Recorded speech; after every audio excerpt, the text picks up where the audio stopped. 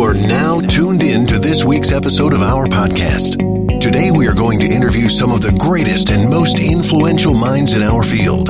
By sharing our collective expertise, we will show you how to harness, control, and use your own skill set to achieve ultimate success and live the life you want. And now, please welcome your host.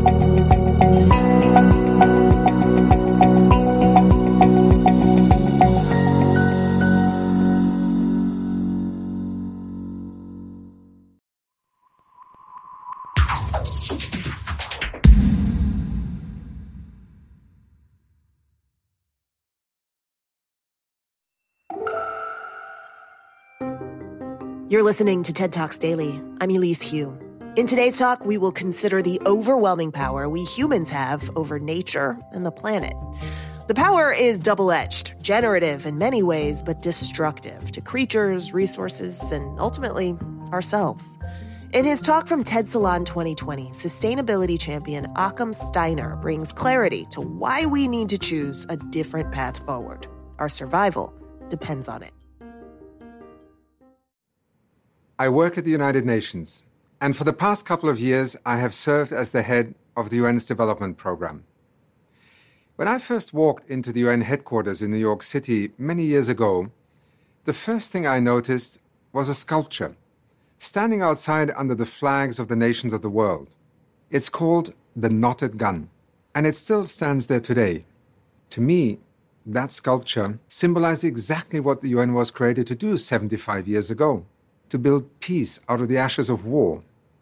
War that had been defined for so much of human history as the struggle of nations against nations, or the kind still raging in countries like Syria and Yemen that the United Nations works to end every day.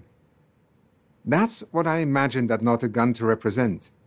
But now, another kind of war is brewing, one that increasingly defines the 21st century, where the dominant risk to our own survival is ourselves.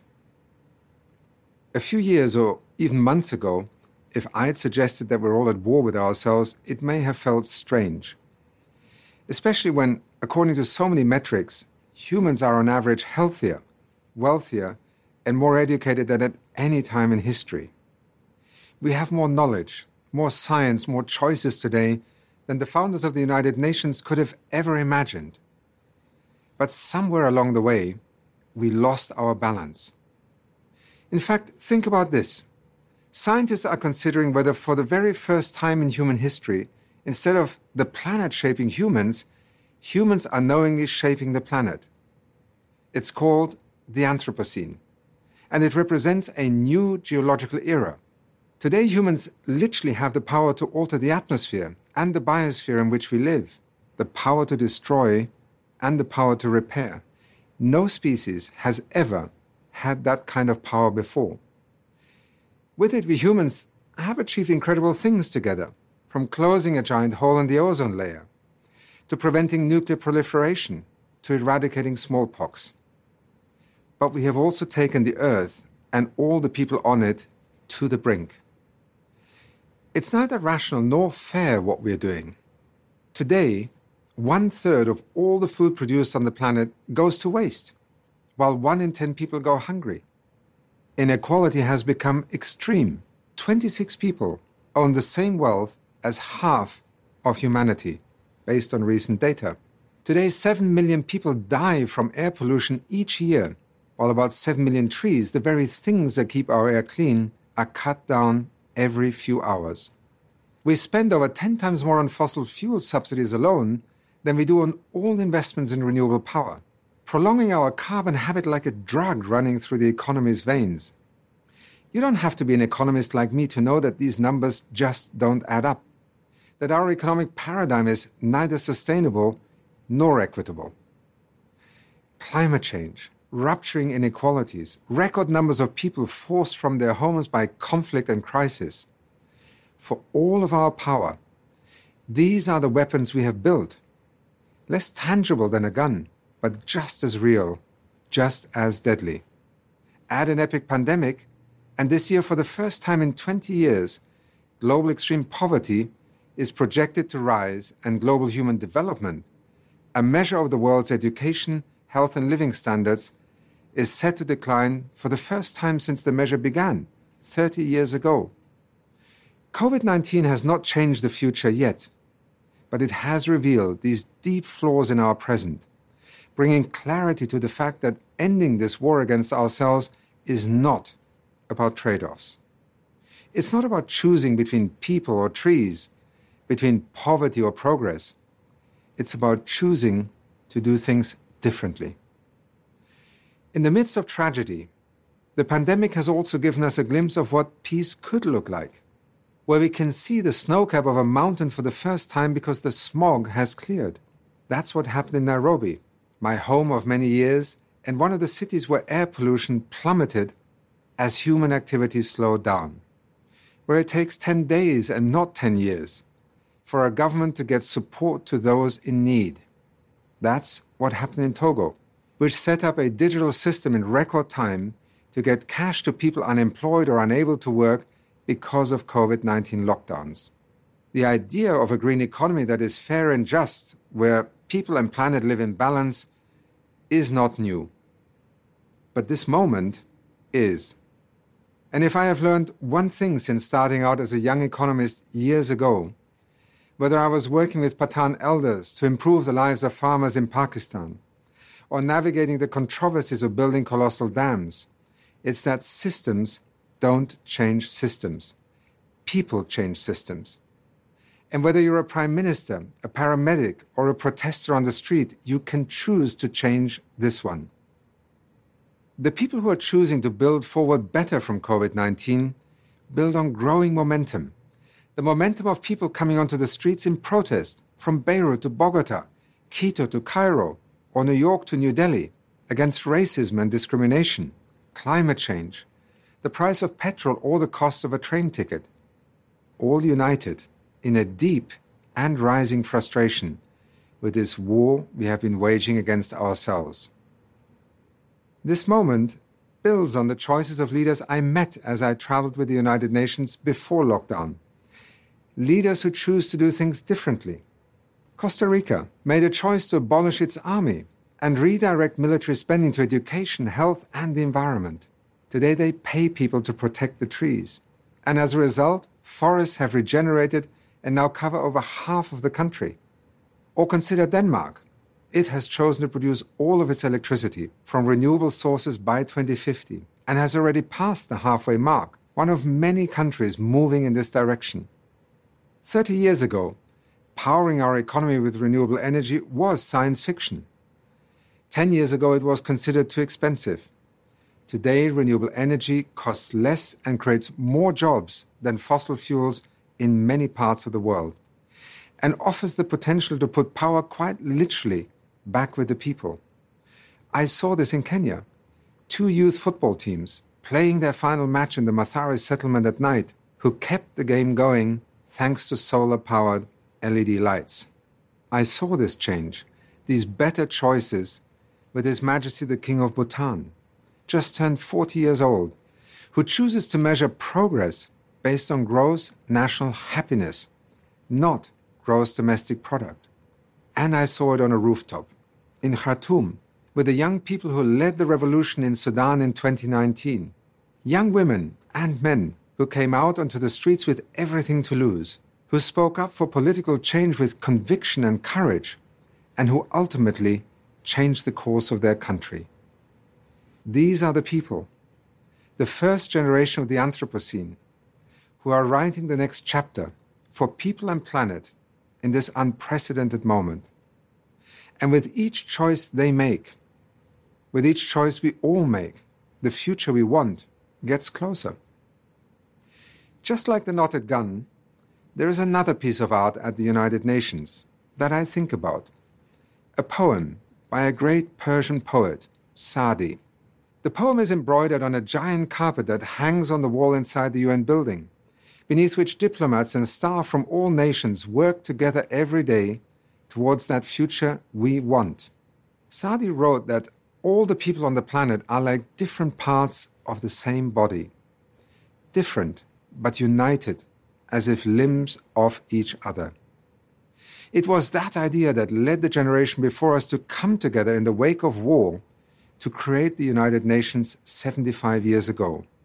The idea that though we are different, we must choose to be united. But now it's our turn. Our challenge is to come together to preserve our collective self-interest and humanity, rather than tearing ourselves asunder. People and planet in balance, building lasting, sustainable peace. Thank you. PRX.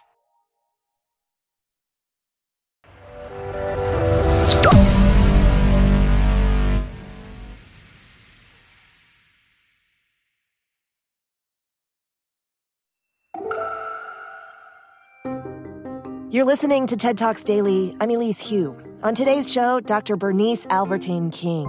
She's the daughter of Dr. Martin Luther King Jr. and the CEO of the King Center. In her talk from TED 2020, she calls on all of us in America to think about this moment we're living in and remember that to move forward, we have to deconstruct systems of oppression that the country is built upon and rebuild in a nonviolent way. I was 5 years old when my father was assassinated. And he did change the world. But the tragedy is that we didn't hear what he was saying to us as a prophet to this nation. And his words are now reverberating back to us. Change, we all know, is necessary right now. And yet it's not easy. But I want to talk about America's choice at a greater level. The prophet said to us, we still have a choice today, nonviolent coexistence or violent co-annihilation. We have seen literally in the streets of our nation, people who have been following the path of nonviolent protest and people who have been hell-bent on destruction. Those choices are now looking at us and we have to make a choice. The history of this nation was founded in violence. In fact, my father said, America is the greatest purveyor of violence. And the only way forward is if we repent for being a nation built on violence. And I'm not just talking about physical violence. I'm talking about systemic violence. I'm talking about policy violence. I'm talking about what he spoke of the triple evils of poverty, racism, and militarism, all violent. Albert Einstein said something to us. He said, we cannot solve problems on the same level of thinking in which they were created.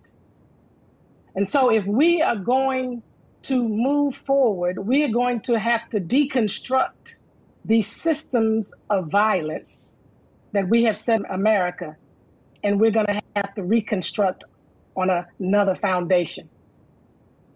That foundation happens to be love and nonviolence. And so as we move forward, we can correct course if we make that choice that Daddy said, nonviolent coexistence, and not continue on the pathway of violent co-annihilation. So what does that look like? That looks like some deconstruction work in order to get to the construction. We have to deconstruct our thinking. We got to deconstruct the way in which we see people and deconstruct the way in which we operate, practice, and engage and set policy. And so I believe that there's a lot of heart, H-E-A-R-T work to do in the midst of all the H-A-R-D, hard work to do. Because heart work is hard work. One of the things we have to do is we have to ensure that everyone, especially my white brothers and sisters, have to engage in the heart work, the anti-racism work in our hearts. No one is exempt from this, especially in my white community. We must do that work in our hearts, the anti-racism work. The second thing is that I encourage people to look at the nonviolence training that we, the King Center, thekingcenter.org, so that we learn the foundation of understanding our interrelatedness and interconnectedness. That we understand our loyalties and our commitments and our policy making can no longer be devoted to one group of people, but has to be devoted to the greater good of all people. We all have to change and have to make a choice. It is a choice to change the direction that we have been going. We need a revolution of values in this country. That's what my daddy said. He changed the world. He changed hearts. And now, what has happened over the last 7, 8 years and through history, we have to change course. And we all have to participate in changing America with a true revolution of values where people are at the center and not profit, where morality is at the center and not our military might. America does have a choice. We can even choose to go down continually that path of destruction, or we can choose nonviolent coexistence. And as my mother said, struggle is a never-ending process. Freedom is never really won. You earn it and win it in every generation. Every generation is called to this freedom struggle. You as a person may want to exempt yourself, but every generation is called. And so I encourage corporations in America to start doing anti-racism work within corporate America. I encourage every industry to start doing anti-racism work and pick up the banner of understanding nonviolent change personally and from a social change perspective. We can do this. We can make the right choice to ultimately build the beloved community. Thank you. PRX.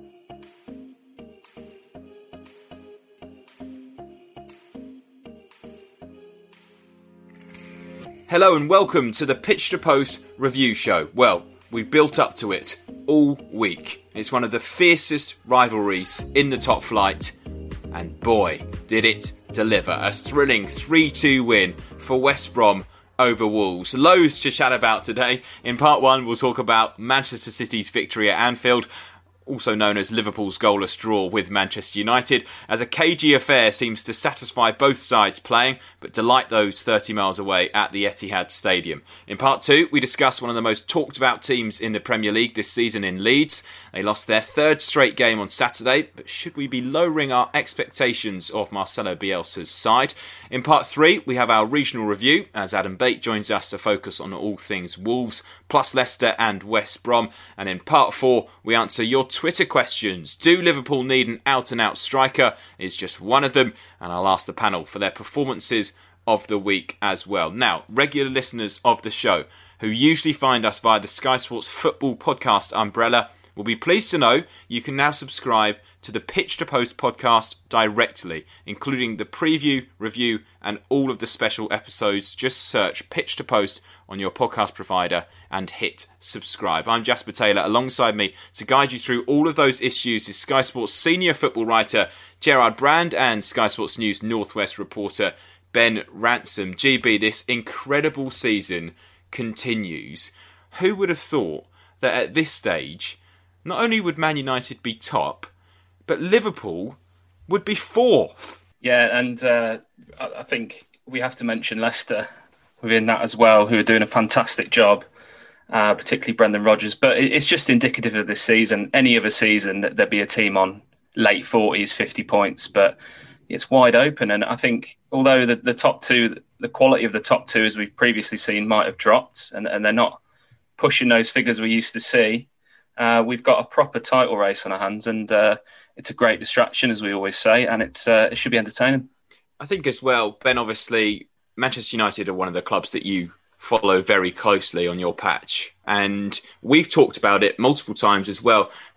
In terms of calendar years in 2020 and post-lockdown when football returned, Manchester United were on very good form, and they've arguably been the informed side in the country perhaps for quite a while now. Would you agree? I would agree. I mean, it's hard to argue with that. The only other team that would be comparable would be Liverpool, who won the title. And then just post-lockdown, they had such a kind of miserable run once they got over the line, which we understand the reasons why, don't get me wrong. But Manchester United through that period were excellent. And their only real blip has been at the start of this season, which I've been on here before, publicly almost apologising for United and City the way they started, just because of the fact they had long trips into Europe at the end of last year, didn't have any pre-season, and all of a sudden we're starting to see both those teams gather some momentum. And lo and behold, if you were going to ask most people across the country who you think is going to win the title, I think United, obviously Liverpool, and Man City would be the three that would be very much top of the list. Yeah, it is a great title race. And let's get to our teaser for this week for you guys. And I'm just watching all their face drop on the Zoom. As I mentioned the teaser, they've forgotten about it clearly. But for all you guys at home as well, listen up. This is the teaser for the week. Mikel Antonio became the fourth player to score 40 Premier League goals for West Ham this weekend as he got the winner. I want you to name, though, the top three players for West Ham who have the most Premier League goals. I can tell you they're on 47, 46 and 41. You will get a clue at the halfway stage, and the answer will be revealed at the end of the show, of course. Now, we've already mentioned it briefly, but our first topic is going to be what should have been that huge game between Liverpool and Man United. They both came away with a point apiece. United perhaps with the best chances to win it in the second half. More questions than answers at Anfield, I would say, as both sides look to strike a balance between overcommitting and settling for a point. It made for an interesting spectacle. Liverpool and Manchester United have actually drawn 0-0 at Anfield in the league 3 times in the last 5 seasons.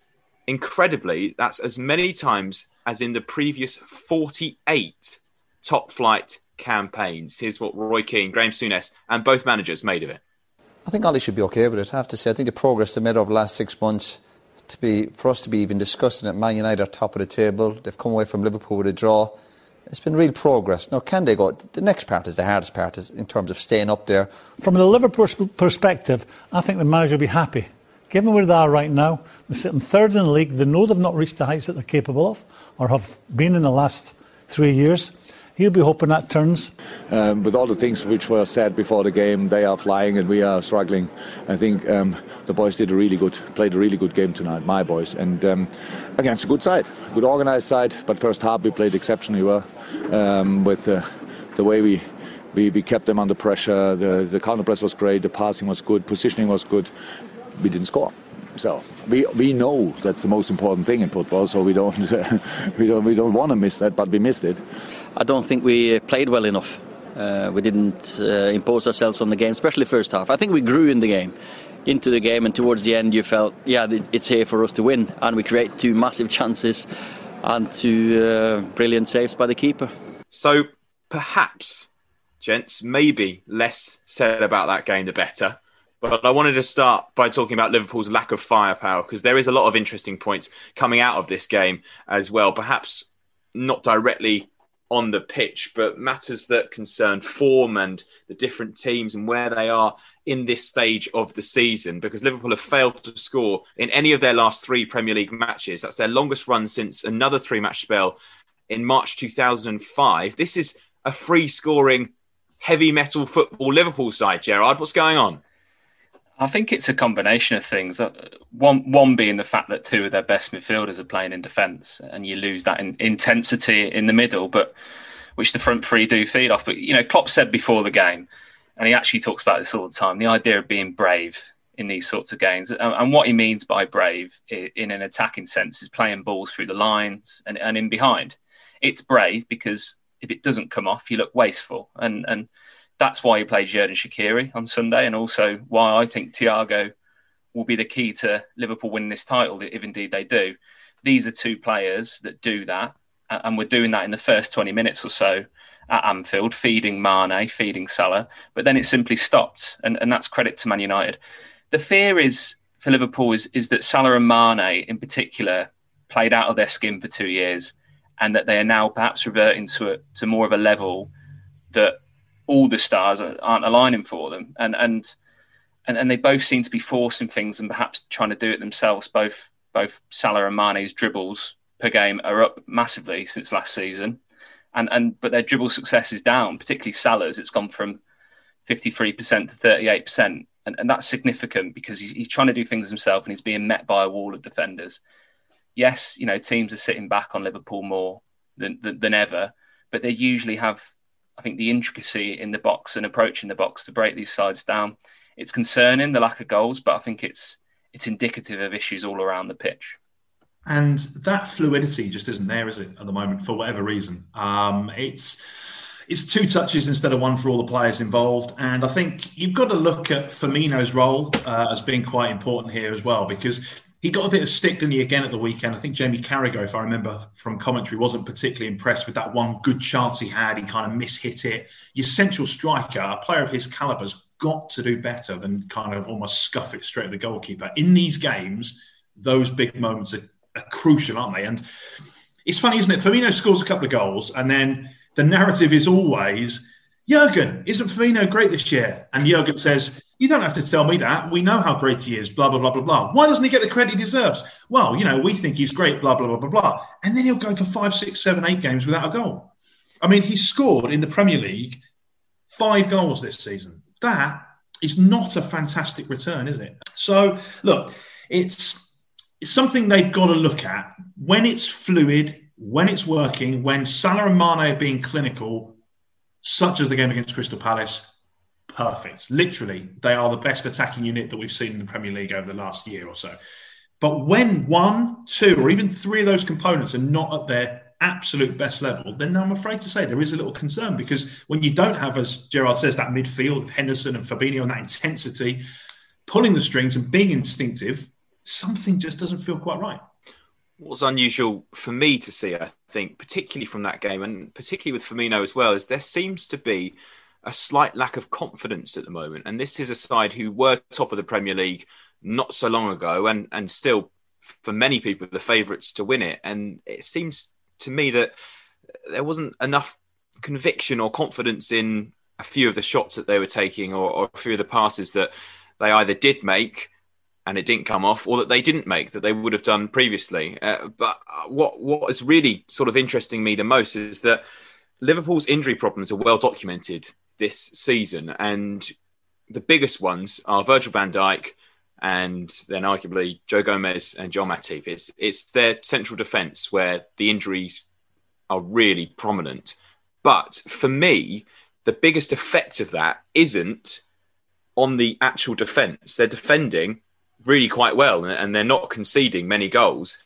But the problem for me is that it's meant that Jordan Henderson and Fabinho, arguably their 2 best central midfielders, are now playing in a different position. So it's more the fact that they've been taken away from that midfield than the fact that Virgil van Dijk and Joe Gomez aren't at the back, if that makes sense, Ben. And I think that somehow the defenders being out has actually made Liverpool worse going forward.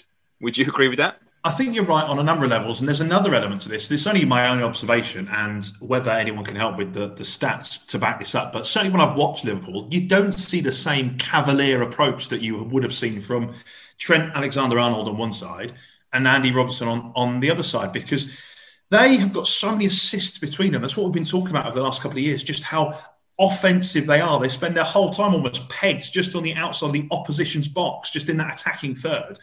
They've got the pace to get back when required, but they always knew that if a team was going to break quickly on them, the likes of Van Dijk would be able to mop it up. And I just feel that their attacking instincts is just being negated just slightly, whether they're having to sit a little bit deeper, whether they're having just to check a little bit more, or just because naturally perhaps they're slightly more uncertain about being hit on a counter. They don't seem to be quite at the top of their game either, because so many goals, as I say, came from those areas when this Liverpool team was absolutely firing. And you're right. I mean, Jordan Henderson, you cannot underestimate his influence in the middle of midfield. That the way he gets around, the way he rallies the troops. You want your leader right bang in the middle of your team. And at the moment, he's been asked to fill in a position where he's completely unsuited. I mean, if you'd have looked at Jordan Henderson from 5 years ago and said he's going to have to fill in at centre-half for the Premier League champions, everyone would have thought you'd be mad. To be fair to him, he's done a pretty good job because he's such a good footballer and because he's such a good communicator. But you're right, they have lost something from that midfield and from the overall approach of their attacking play for me. I think what I'd add here, I'm just going to put my positive hat on for Liverpool. It's clear Liverpool have issues, probably in most areas of the pitch apart from goalkeeper right now. But they're still in touch. If you're a glass half full kind of person, which Jurgen Klopp certainly is, you're probably looking at your situation and thinking, our luck with injuries has been horrendous, yet we're still set up to win the league. I think given the circumstances and how they are likely to improve with Joel Matip returning imminently and Jota in the future, you're probably satisfied if you're Liverpool, because in previous seasons, it would have been over. They got 34 points. In 2019, they would have been 10 off the lead. 2018, they would have been 18 off the lead. And the year before that, they would have been 12 off the lead. As it happens, they're 3 off it. 4 if City win their game in hand. It's not all doom and gloom. And as I said, when Matip returns, and Klopp says it should be in the next couple of days, Fabinho and or Jordan Henderson will return to midfield, meaning that the front three should have more to feast off. And then it's like a positive chain reaction should start. So, yeah, there's issues there, but they're still in touch, and that's the main thing. Yeah, I think it's hard to underestimate the role that Henderson plays in that midfield, I think, for Liverpool. And I'm just thinking as well, as soon as they get those defenders back, I mean, they started against Man United with a midfield three of Shaqiri, Thiago and Wijnaldum. And what I always looked for in Liverpool's midfield, or any midfield in the Premier League, which has been very successful, is a balance. And I don't think those 3 players offer that same balance. They're all fairly attacking minded. I think probably for most Liverpool fans and for Klopp himself, the ideal midfield 3 is Fabinho as the most defensive, Henderson slightly ahead of him, who's essentially making everything tick, the engine in the middle, and then probably Thiago alongside him or slightly push further forward to make those front 3 tick and just be completely released to do whatever he likes. And then that means that they've got the likes of Wijnaldum, Shaqiri, Naby Keita, if or when he's fit, Curtis Jones to come off the bench. And then you're looking, in my opinion, at a very, very strong side. But at the moment, because of these injuries, they simply can't get to that point. And that's what's making this season so exciting as well, because United are top. They're unbeaten in their last 16 away matches in the Premier League. You can't argue that they deserve to be there. Only once, in fact, have they gone longer without defeat on the road in the top flight. That was 17 games in 99. So again, we're seeing Ole Gunnar Solskjaer potentially breaking a record as a Man United manager. They will, I think, clearly be the happier of the 2 sides with this result, going to Anfield and getting a point. But, Ben, do you think that they actually could have taken advantage a bit more of that Liverpool side? Because there were points there where it looked like they were there for the taking. And I'd actually argue, on balance, United were probably the team that had the better chances. Yeah, I mean, I'm going to contend with you straight away. I don't know if they are the happier team after this, honestly. I think Ole Gunnar Solskjaer, the one thing you've got to give him credit for is he comes from that school of Manchester United under Sir Alex Ferguson, which was all about no excuses. We go and we try and win. And we try and win titles. And he knows what it takes to get to that level. And I think he senses a little bit of an opportunity. And he did sense an opportunity yesterday. Now, don't get me wrong. In these big games, I mean, goodness me, you mentioned the stat at the very top of the podcast. The joke going into this match was, prepare yourselves for a 0-0. And sure enough, that's what happened. Now, it wasn't as bad as some of the 0-0s we've seen. But there's so much to lose in these big games at this stage of the season as well, because it's so tight. There's more to be lost than to be gained. So I absolutely understand why teams always just have maybe just have one eye on the back and just making sure they're solid. But look, I think Ole Gunnar Solskjaer felt this was a real opportunity. And I did honestly believe him after the game when he came out and he said, I'm disappointed we couldn't do more, because say Pogba takes that chance, they've won at Anfield for the first time in a long time in a title race anyway. And that would have been a massive moment for them. And they know full well, for them to win the title, it's going to take big results because City are coming up on the rails. Gerrard was spot on. Liverpool are going to get better. There's no doubt about that.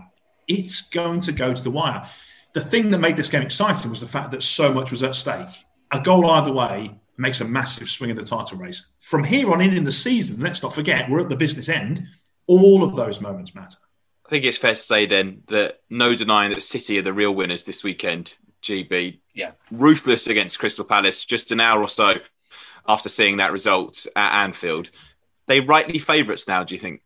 Yeah. If you're looking at current form, then yes, they are rightly favourites right now. I mean, I've talked about what positive things might be around the corner for Liverpool earlier, and I believe those positive things will happen. But, they're not nailed on. They might get another serious injury to another key player. We don't know. But looking at the fixtures, City could actually be 6 or 7 clear of Liverpool. Not insurmountable by any stretch, but a really good position to be in. They go 4 clear if they win their game in hand against Villa. And then it's West Brom, Sheffield United and Burnley, while Liverpool have got to go to Spurs and West Ham in their bunch of coming games where they could really drop points. But even then, you're in early February and Liverpool play City at Anfield on February 6th, which is looking huge. And I've said this before, I think the way people wrote City off after that Manchester derby was really short-sighted and Pep's got the bit between his teeth again.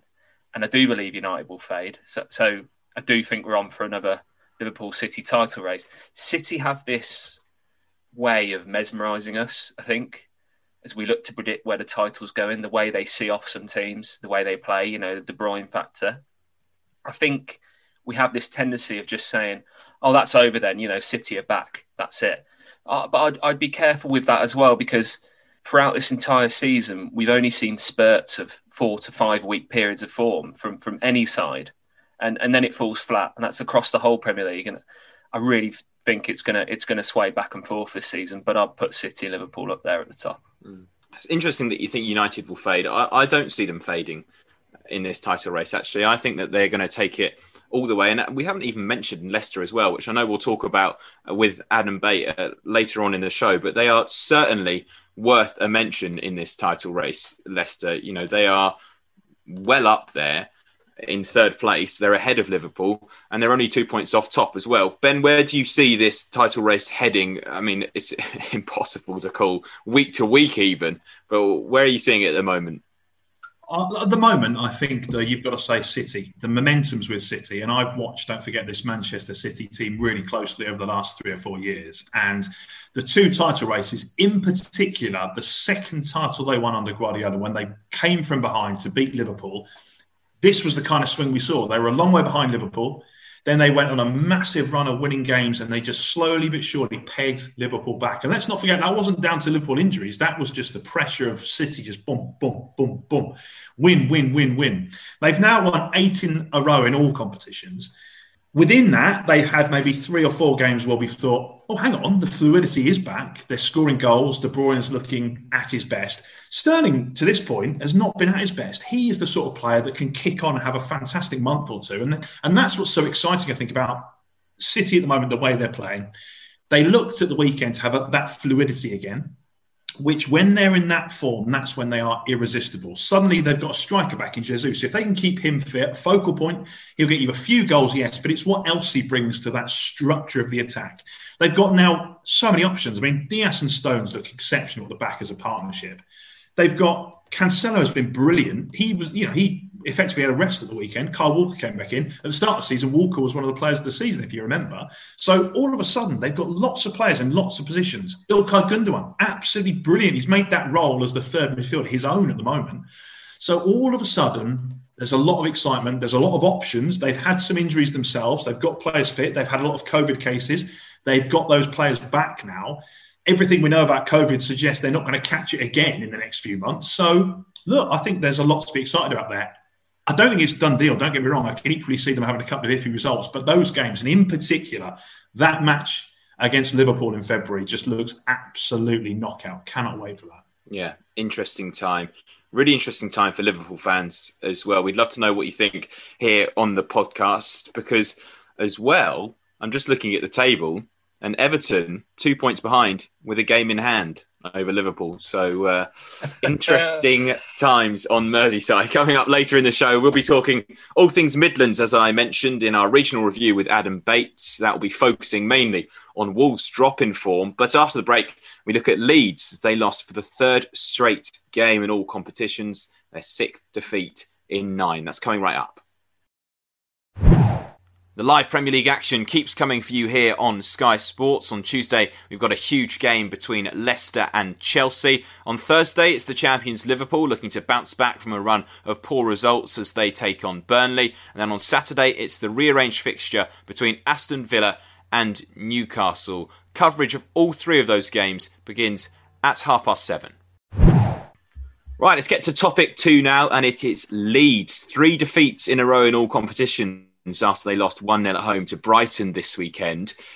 Gerard, where are we sitting with this? Are we witnessing a slump in form? Is it something more concerning, or do we need to be more realistic with Leeds? I think it depends which way you look at it and who you are, of course. I don't think Leeds fans are concerned.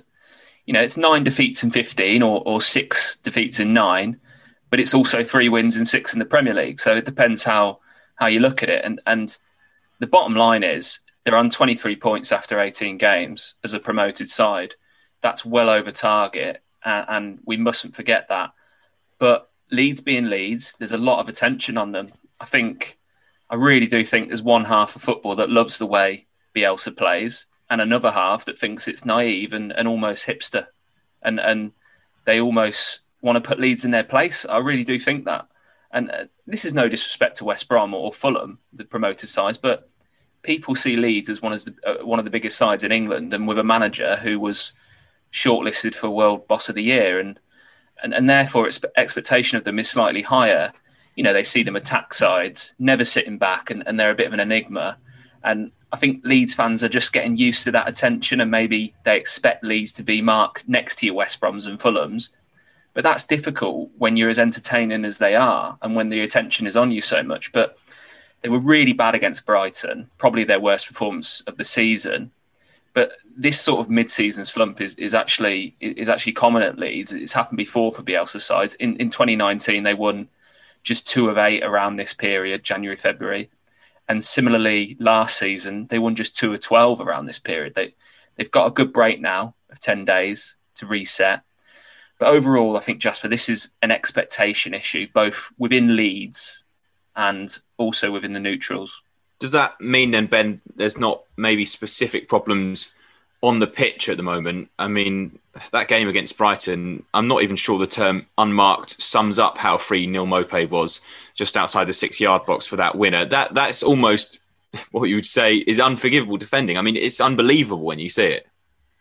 I think it's fair to say problems on the pitch, problems with the pitch, because the pitch itself was pretty horrible, wasn't it? Even that's given up in January. Look, with Maupay, it was one of those moments, wasn't it? I mean, Luke Ayling, I'm afraid to say, is not a central defender. He's not played at central defence in the Premier League season before. He's had to step in and fill in. He's obviously very versatile. He's got the height and the stature for it, but, you know, he's been a marauding fullback for the last couple of years. So it's tough for him. And look, he was oblivious to Maupay. That's what happens in the Premier League. In the Championship or whatever, you sometimes get away with things like that, don't you? The Premier League's just more ruthless. So whereas Leeds one week can be ruthless and carve teams apart, the day they miss a few chances and defensively they have a few lapses, that's when I'm afraid they get punished. And that's what's happened. Brighton showed a bit of nous. I think special mention for Ben White as well, because in the summer, don't forget, he wanted to go back to Leeds. Of course he did. You know, he was so popular in that dressing room. I think he really felt that would have been a great move for him. Back to Leeds, hero in this kind of new era of Leeds United in the Premier League, pushing on up the table, exciting football with a load of teammates and a manager that he obviously had a lot of time for and had a lot of success with. So then to be denied that move when he was told by Brighton, well, no, hang on, we think you're a good player, stick around here, I can imagine would have been difficult. But he went into that game really positive. I mean, it wasn't just his defensive work. He was marauding forward with the ball, wasn't he? I mean, he really wanted to show everyone how good a player he was. And given his affection for Leeds, I was slightly surprised by that. But it just shows what a man he was and what Brighton were able to achieve there. I do think it's concerned their results. I don't Still don't think Leeds are going to be in danger of going down. So I think in that respect, it's been a relatively positive season. They'll learn a lot from this, but they do need to get back to winning ways, and they do need to rediscover that fluidity. Their defending's not been as good as it has been, but when they're at their best, that doesn't necessarily matter. They always give up big chances. What they do is they keep the ball, they create so many chances themselves, and they score goals. When that second bit is starting to just go off the boil a little bit, everything starts to fall down, doesn't it? So they do need this break. I think it's really helpful for them, and I think we will see them get back to something like their best in the next few weeks. Yeah, because we were very used to seeing them as this free-scoring, entertaining side. They actually haven't scored in any of those last 3 defeats, GB. That includes against a League Two side with that FA Cup defeat by Crawley, which was a strong Leeds team as well. A lot of changes, but it was still strong. I've seen this week, maybe inevitably, the club being linked to various different strikers in the transfer market. Do you think they need to get someone in? Is that the answer? Well, the attacking areas is something I'll discuss, but and they are struggling for depth. They've had to play players out of position, particularly in defence. Injuries to Robin Koch, Liam Cooper, Diego Llorente. And I'm not convinced Bielsa has actually been able to play his strongest side this season. But we talk about a lack of pre-season for other clubs, but I think it was really felt acutely at Leeds in particular. Ben mentioned the pitch. They were meant to relay it, and that takes 14 weeks. They've got an undersoil there that's 25 years old, and they really need to change it because the pitch, I think it impacted their play on Saturday.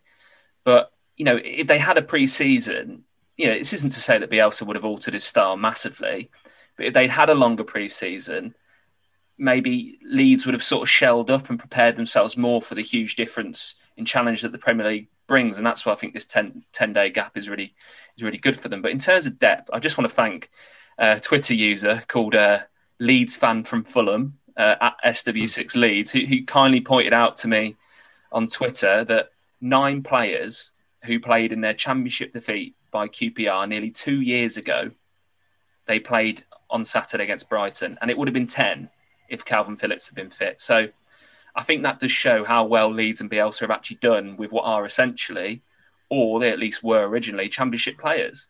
But also that begs the question about how they develop their side going forward against Premier League oppositions who often sit deep now. And we mentioned the strikers being linked with the club.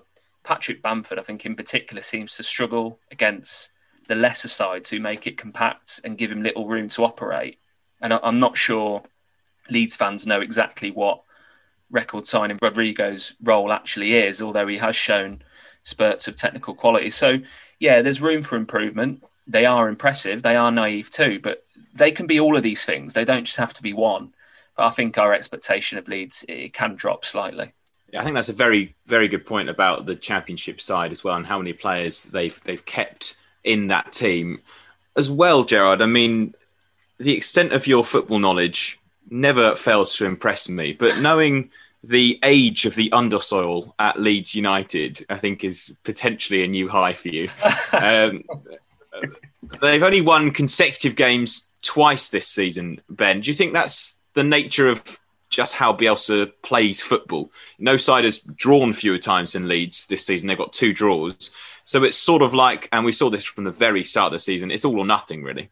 First of all, I'd just like to say no excuses then, really, because if the pitch has played in the Premier League before, it should have been perfectly ready to do it again.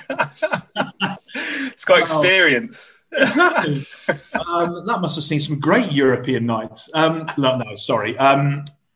Look, they have to get some sort of consistency. You're right. They have to find a way of winning back-to-back matches in the Premier League more often. They have to. I don't know what it is about going into a Leeds game, but you don't know, and it must be. It's probably what Gerard was on about, that like the gung-ho style versus the naivety versus the excitement. You just don't know what you're going to get. And it's good for the Premier League, isn't it? I mean, we all enjoy looking at Leeds. We enjoy watching Leeds. I mean, I'd love to know how their fans feel about it, though. The die-hard fans, because I know what I'm like as a football fan. I'm so gloomy around my own team. I go into every match thinking, oh, God, here we go again. Even when you're on a good run of form, oh, God, we're going to get beaten. And when your team's playing consistently, we've all supported teams where there's been a run of games in whatever season we've followed where your team's actually been doing well. You start to really enjoy that consistency. When it's a usual season, it's horrible, isn't it? And I don't know what Leeds fans think genuinely about what they see from their team. Are they loving it like the rest of us are watching on? Or are some of them just head in hands thinking, this is our chance to shine and we keep blowing it every other game? I don't know. Well, Gerard, what did you see from the Twitter reaction to something we put out? Because I think this is an important point as well. Like, we have to keep this into perspective. They've come up, they've been promoted, and already you would say they look pretty safe. I don't think many Leeds fans will fear the drop this season. So what did you find from those potential social media reactions, GB? Keeping it clean, of course. Yeah, I mean, I won't repeat all of them. But, football's tribal. That goes without saying. And Leeds fans are tribal. They've got some of the best, most passionate fans in the country. I've seen that watching Leeds play Villa over the years. They're some of the best fans I've ever seen at Villa Park. And they're passionate and they believe that their team have, let's say, an acute amount of attention on them at the moment. And that comes with the territory of being Leeds. You know, they're one of the biggest teams in England. But yeah, we need to be more realistic. I do think there are people, fans in particular, who see this style of play from this manager who is shortlisted for Manager of the Year, maybe deservedly, maybe not. People like his style of play. It's very, very brave. But they see that, and I think they want to put Leeds in their place, particularly when they lose. I think there's a lot of people who want to see Leeds lose, a lot of fans who want to see Leeds lose, and I think we need to be realistic because I think among the most passionate Leeds fans, they think they're doing absolutely fine because you look at the Premier League table, they're doing very well. But my fear is going forward, how they work in the transfer market, how they develop their team. Other players they bring in, are they going to want to work in Bielsa's style of play? Because it takes a specific player to do that. My fear's for the future, not for now. Yeah, and let's not forget they're only a point behind Arsenal as well, which I think satisfy fans too. Right, as you can tell, we want to get in touch with you guys, you listeners, more on social media. And later in the show, I'll be putting your questions to GB and Ben. Next up, though, we'll be talking all things Midlands with Sky Sports feature writer Adam Bate in our regional review. But before that, let's get to a teaser clue, because I asked you, after Mikel Antonio became the fourth player to score 40 Premier League goals for West Ham at the weekend, who are their top three scorers? How are we feeling about this one, GB? Is this easy or hard? I've got a short list of 4 so far. Okay. Ben? I've only got a couple. I've got to be certain on one, have I? Oh, I don't know. Can't be certain on any. This is a really good one. I've seen so many players score against Charlton for West Ham. I can't really. We'll see. Some of them will be right. I think I'll give you a clue here, which will help quite a lot. One of the players is still at the club. Oh, okay. Okay, so that's your clue at halfway. And for everyone listening at home, answer at the end of the show. Hi, I'm Warwick Davis, and you may know me as the little fella off the telly, but I'm also big in business. Listen to my new podcast series, Figureheads, where I chat to sporting trailblazers, dance revolutionaries, and entertainment innovators, finding out how they navigated their business through some extraordinary events and situations. You'll pick up useful skills and tips from the most unlikely of places, all brought to you by Barclaycard Business. Listen and subscribe wherever you get your podcasts. If you like what you're listening to, why not check out some of the other podcasts Sky Sports has to offer, including the Gary Neville podcast, the EFL podcast, and Off Script. For a full listing, please visit the Sky Sports website. Okay, next then to our regional review. Each week we focus on one area of the country. Today we head to the Midlands with SkySports.com feature writer Adam Bates. Adam, welcome to the show yet again. And we had a Midlands derby this weekend. Adam, a bit of a shock result, I think, for many. Wolves losing 3-2 to West Brom. Wolves now without a win in 6 in the league. That's over a month. What's going wrong? Well, yeah, that's the big question. I think there's lots of little reasons for it that are unlikely to be convincing on their own, but I think they add up to the sense that this is no longer a team that's kind of playing better than the sum of its parts, which I think is what Wolves were over the last 2 years, finishing 7th twice in a row. They had a settled side. They knew their system. They stuck to it. People knew their jobs, where they had to be on the pitch, what their passing options were, what runs were required. And they had some very good players, of course, but there's obviously lots of very good players in the Premier League. I think Wolves' edge came from the fact that they had these relationships and this understanding. And bit by bit, piece by piece, that's been eroded to the point on Saturday where you looked at Wolves and it looked like it was a 4-3-3 that any manager could have sort of thrown together in a week's notice, and it isn't that Wolves system anymore, that 3-4-3, 3-5-2. I don't think it suits the players. I know there's a feeling in the autumn that Wolves needed to evolve and perhaps they had some good attacking players who were being a little bit shackled by the defensive structure, and that if Neto, Traore and Podence were just unleashed, then Wolves had more to offer than some of the results they were picking up. But I think what's become clear in the last month is that when they do open up, they're actually more likely to concede goals than score them. And I think it's telling that the only game they've won since the Arsenal game when Raul Jimenez was injured was a last-minute counter-attacking goal against Chelsea when they did play a back five. So, I think I don't see relegation, this struggle happening just yet, but I think they do need to get back to those basics. Hi, Adam. It's Ben. Just looking at Nuno, the shots of him on the bench, he looked like he had a lot to ponder. And you've spoken there about him trying to change and evolve the style this year with some new personnel that are coming as well. But the form is pretty worrying, isn't it? 2 points from the last 18 available, without a clean sheet in 12 Premier League games now, the longest ongoing run among sides currently in the division. So is that pressure now starting to mount? I mean, how much does Nuno fancy this, do you think? Well, I mean, the pressure from who? Do you mean supporters or the owners? I mean, supporters, I think it's safe to say they'd have been booed off at the weekend, and there are fans on social media very annoyed, but that's calling for his head, but that's social media for you, I guess.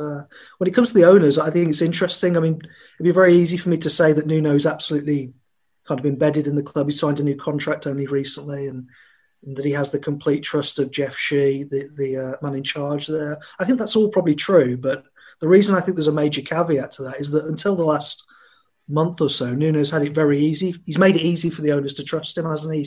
He's given them no real reason to doubt him. And so we don't really know how patient the owners are when it comes to sort of the demands on him. What do we know? That they got rid of Kenny Jackett immediately. They sacked Walter Zenga after 87 days. Paul Lambert lasted 7 months. So when they aren't happy, they do act. But I don't think we're at that point yet unless they lose to Chorley on Friday, which would be a hell of a result.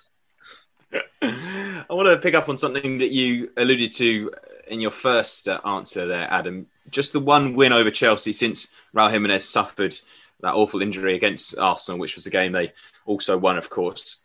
Is that downturn in form, do you think, a coincidence, or do you think there's a potential lack of depth at Wolves at the moment? Yeah, it's not a coincidence, and I think I've given quite longer answers to these, but I think if you were giving a shorthand answer, a quick answer, then you wouldn't be far wrong if you said that losing Raul Jimenez has been really significant, and the lack of depth has been a problem. I think if everything else at Wolves had stayed exactly the same and they just introduced Fabio Silva for Raul Jimenez, then absolutely performances would have still suffered massively. I think it's one of the bigger disparities between two players, actually, and certainly outfield players in the Premier League, I'd say. If you get an injury, I mean, I know there's players like Zaha and Grealish. If they got injured, then a lesser player comes in. But I think the gap between Fabio Silva and Raul Jimenez is huge, and you replace one of the best, most complete strikers in the league with an 18-year-old kid who's struggling to show that he's a top-level footballer right now. But the issue I have is that it isn't that kind of control experiment where nothing else has changed. I think other elements of the team have changed. And I think the bigger issue is that, I think, to go back to the pressure on Nuno, I think the biggest problem is that he's committed to this change of system, this evolution. He said after the game against West Brom that he feels this system suits the players. I don't see that it suits Conor Cody in a back four. I don't see it suits Romain Saiss at left back. I think they're better at wing back than full back, the two the wide options. And I think I understood why, just to sort of go off topic a little bit, but I understood why he substituted Conor Cody late on against West Brom. He wanted to bring on a more attacking left back and keep Saiss on the pitch for the aerial threat. But I think it was kind of symbolic this team that's kind of functioned like clockwork and didn't always win, but always looked super organised. They're then sort of taking off their sort of captain, the bedrock in what the supporters would say is the biggest game of the season. It was kind of that moment where you realised this has become a little bit messy now. So yeah, just that one loss of a striker coupled with multiple other factors, and it's. I think it'd be an exaggeration to say it'd be lower than when they lost to Chorley in 1986 in the FA Cup if they lose on Friday. But the season's on a knife edge for sure. Adam, Gerard here. Sam Allardyce, his first win since taking charge at West Brom. It's their first win since November, actually. Is there a sort of renewed sense of optimism there now among Albion fans that they might be able to stay up? Well, a big win for sure. And just at the point, I think, when fans were kind of already giving up, weren't the shades of Alan Pardew last time around in the Premier League? If they kept losing, it would have sapped the belief. This obviously changes that, doesn't it? And I think it changes it for the players as much as the fans, would you say? I mean, to score 3 goals, I know there were 2 penalties, but for one of them to be from a long throw as well, I think it just gives that little bit of belief that what the manager is telling them will work if they just buy into it. And I think there's still problems. Think of the 2 goals conceded. You don't really see those kind of goals in the Premier League very often. I think Allardyce will know that he's going to need to buy well in the next fortnight. But you look at the table, there's still only a couple of wins now from getting themselves out of this. They're not 4 wins from safety like Sheffield United, and there's definitely hope, I think. Let's look at the other end of the table for a moment then, Adam. Leicester third, unbeaten in 5 now after that 2-0 win over Southampton. They're 2 points off top, and something we've discussed already is that they're a point ahead of Liverpool, having played the same number of games this season. Do you get the impression, though, that the club actually feel like they're part of this title challenge? Because not as many people are talking about them as the likes of the Manchester clubs and Liverpool. Yeah, it's so congested, isn't it? I did see Roy Keane saying he thinks they're in the title race on Sky Sports. And you look at the table and they are there. I think it's Chelsea game on Tuesday, isn't it? And I think they're kind of in better form than Chelsea. They can open up a 9-point gap if they win that. So I think for Leicester, progress is top 4 in Champions League, which they kind of, what fans will feel they should have had that last season. But there's a chance to correct that. And if they went 9 points clear of Chelsea, I think it's then like a really strong chance for top 4, isn't it? They'll fancy they're a better team than Southampton, Everton, West Ham and Villa. So they'd kind of be in a 5-horse race with the sort of 4 favourites, you'd say. And if you're in a 5-horse race for the top 4, you're in with a good chance, aren't you? So it's really just top 4 for you at the moment, Adam. I mean, you can see that game live on Sky Sports against Chelsea. And if they do win that, why aren't they thinking, with this season, this could be our title again? Yeah, maybe. I think what happened last season, would that just temper expectations a little bit of a potential fade? I think Brendan might believe that he can do it. Yeah, I honestly do. I just think from my personal view would be that Man City are looking very strong, and I think Leicester would want to have a big advantage at this stage, I would say. But yeah, I mean, they're in it, absolutely. But a lot of teams will think they're in it, won't they? Yeah, I guess so. It'll be interesting to see the next couple of weeks or so who continues to push forward. And if Man City continue to get the wins, then perhaps they will tear ahead in this title race slightly. But Adam, thank you very much for joining us to talk all things Midlands. Coming up after the break, for the first time, we'll be answering your Twitter questions and be getting to the performances of the week and revealing the teaser answer as well, of course. Stay tuned. Now to our final section of today's podcast, and we put a call out on Sunday evening for questions for this episode from you, the listeners.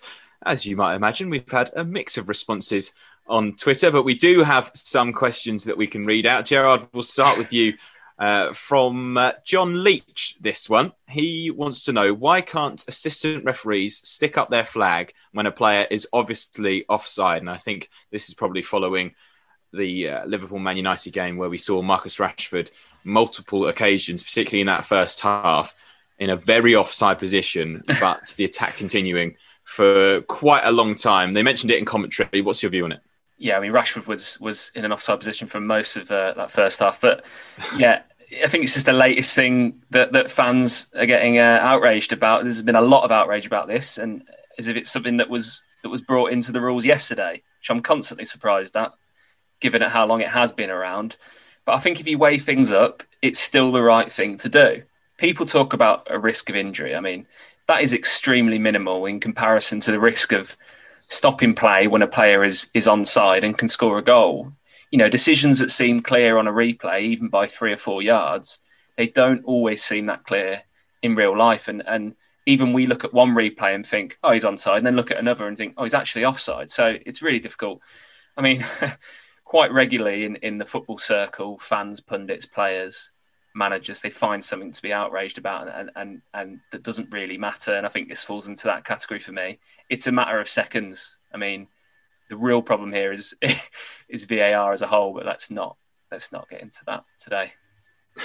It's a VAR free zone. Thank you. You know the rules, GB. VAR free zone on this podcast. Okay, next up from the fantastically named I Dunk Biscuits on Twitter. And they want to know, what do West Ham need to do to score more than 1 goal a game? Ben, they've been winning narrowly recently, haven't they? The latest, a 1-0 win over Burnley on Saturday. What do you think? Take their chances. No, it's simple as that, isn't it? They played well. Joking aside, against Burnley, I was covering that game. After the match, I think David Moyes was a little bit unhappy with me for not being overly positive about them. I didn't mean to be. So, David, first of all, an on-record apology. I thought they played really well, and I thought it was a really good win, and I think they're in a great run of form. I think they're getting results, and this is the thing about this West Ham team. You've got to remember, it wasn't that long ago they weren't getting results, were they? You know, rewind the clock to before Moyes had to come back in and save them again. They were really struggling. You know, they had this ambition to be this free-flowing, stylish football team challenging in Europe, according to the owners, and they've been at the bottom end of the Premier League. So the difference now is he is building something, and one of those things is a solidity. One of those things is momentum, and one of those things is the fact they can win games because they've won 3 in a row in all competitions. I think having Mikel Antonio fit is massive for them because he offers something completely different. When he plays, he runs the channels. He occupies central defenders. He makes space for all those creative players behind, the likes of Jared Bowen, Fornals, Lanzini, Benrahma when he plays. And those players are they're the creative sparks that when they start scoring, West Ham will score more goals. For them to do that, I think they need Antonio. Haller was way too static. He's now gone. Old news. Keep Antonio fit, score more goals. Okay, there you go. Simple as that. So I hope that answers the question for you at I Dunk Biscuits. Let's move on to Tom Addis-Scott. One for you, Gerard, this one, I think. Do Liverpool need an out-and-out striker?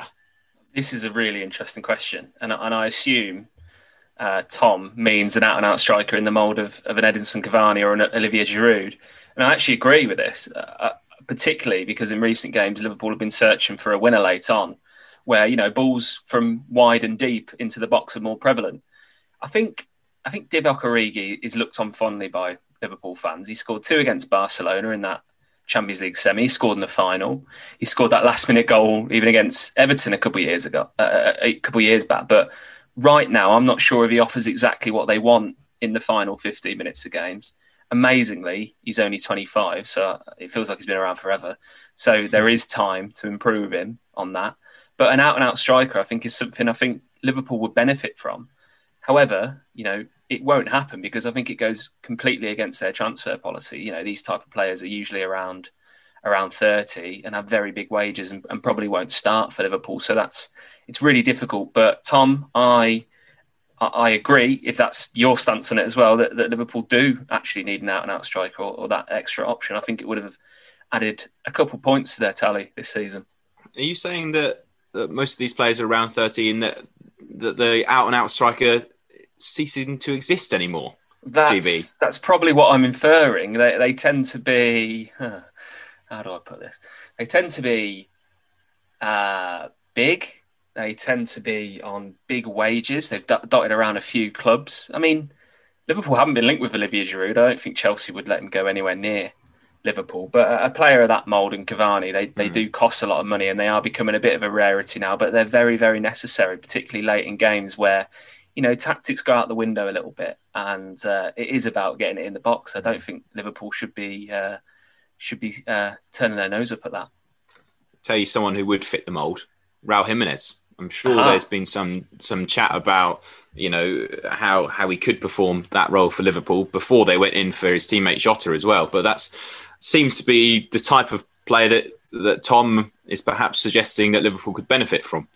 Right, well, thank you very much for your questions. Remember, you can ask us the question using the hashtag #PitchToPost, and we'll answer the best on next week's podcast as well. But now let's get to the performer and the performance of the weekend. We'll add goal of the weekend to that as well, I think, this week. Ben, you go first. Okay. Well, in that case, you've thrown goal in, and that has definitely made my decision easier because I'm going to just stick all from the same game and same performance and the closest team in the Premier League to where I'm sat right now. Man City. They showed a fluidity. Yes, they were playing Crystal Palace without Wilfried Zaha, but they tore them apart, really. And in terms of overall team performance, I thought they were fantastic. In terms of individual performance, De Bruyne has a massive shout here, but I'm giving it to John Stones because, as you know, I've been a huge fan of what he's done this year, coming back. He's had all those niggly injuries. He's had the doubt, I suppose, of Pep Guardiola for a while. He's had competition for places in someone like Aymeric Laporte and Ruben Dias coming in and Nathan Ake coming in. Yet he's proved he deserves his place in the team. When he's played for City, they've looked a lot better defensively. That partnership with Diaz is brilliant. He's 26 and he feels like he's been around forever. And all of a sudden you're thinking, hang on, if he can stay fit as an Englishman at 26, he's coming into the prime of his career as a central defender. So it's only right, really, that he starts to be better defensively and cut out some of the errors, which I suppose had been the criticism levelled at him in the past. I think he deserves a lot of credit for what he's done this season and scoring 2 goals. I mean, fair play to him. Fantastic. So Man City, John Stones. Goal, I'm giving it to Raheem Sterling for that free kick. It was absolutely fantastic. The way he tried to outdo Gundogan was just brilliant. GB, I don't know which club you're currently closest to, where you're sitting, but who are you going to go for? I am closest to... that's a really good question. I think I'm closest to QPR here. Don't come knocking at my door.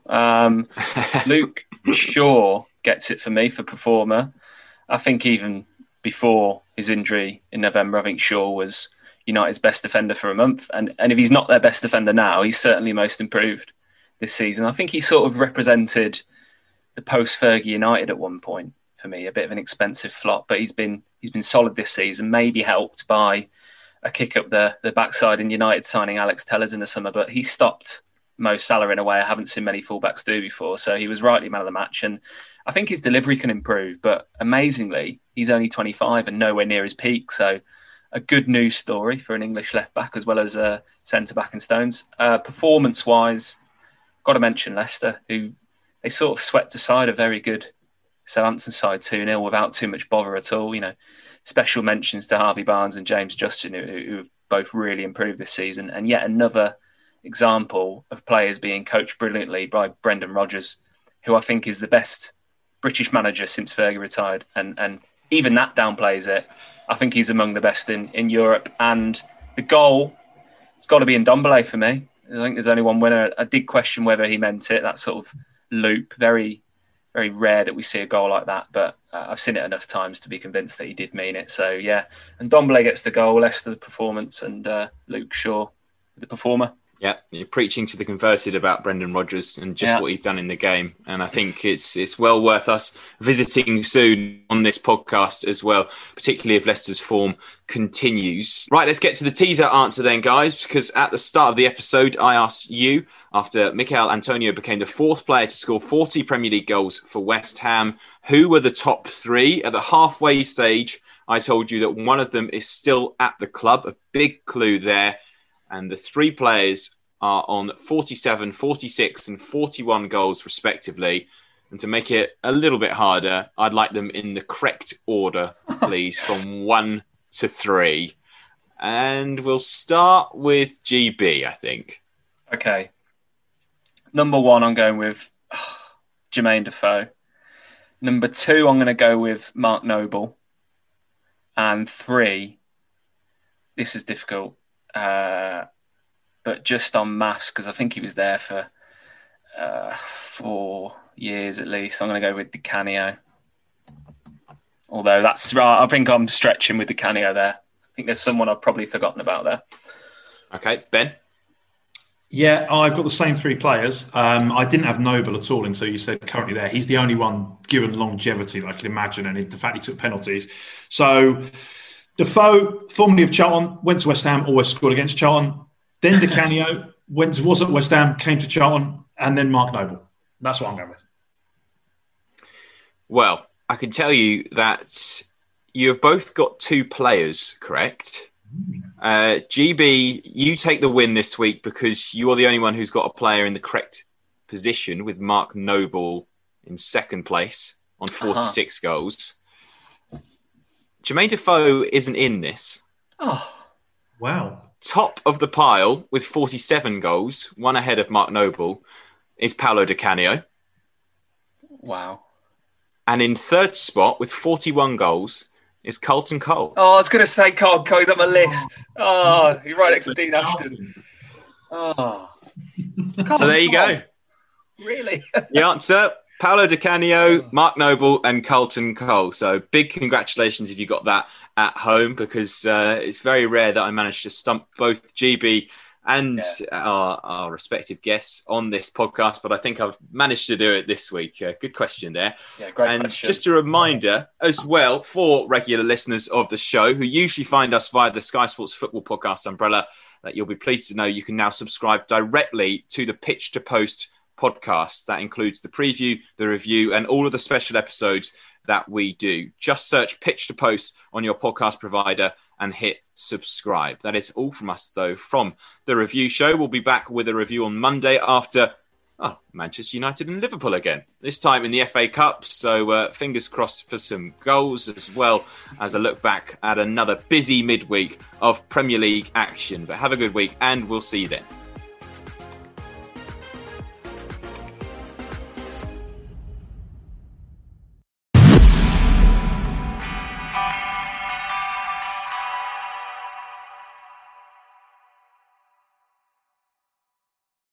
This message comes from NPR sponsor Xfinity, protecting home devices from threats with Xfinity XFi.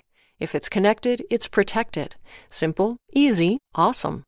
Go to Xfinity.com, call 1-800-XFINITY, or visit an Xfinity store to switch today. Restrictions apply. This is Trey in Cleveland, Ohio, and I got an email over the holidays that I listened to 40,374 minutes of content on the NPR One app. This puts me in the top 2% of the NPR Politics podcast listeners.